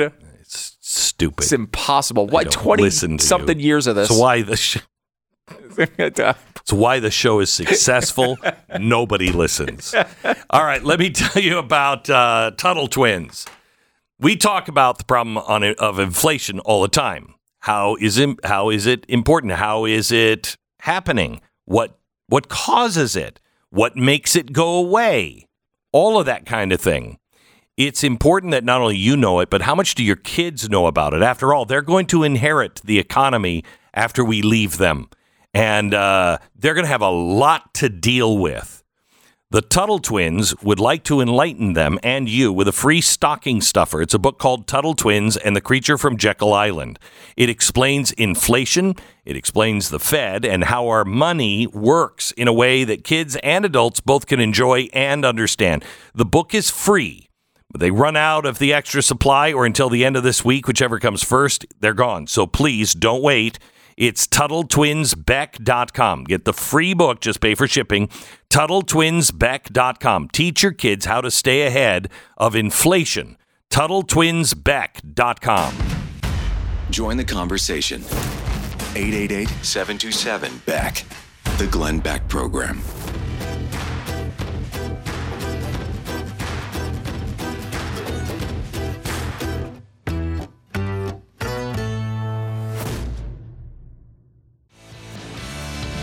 Stu, I want to talk to you a little bit about Biden and his poll numbers. Okay. They're going down. Looks like Biden is beating him.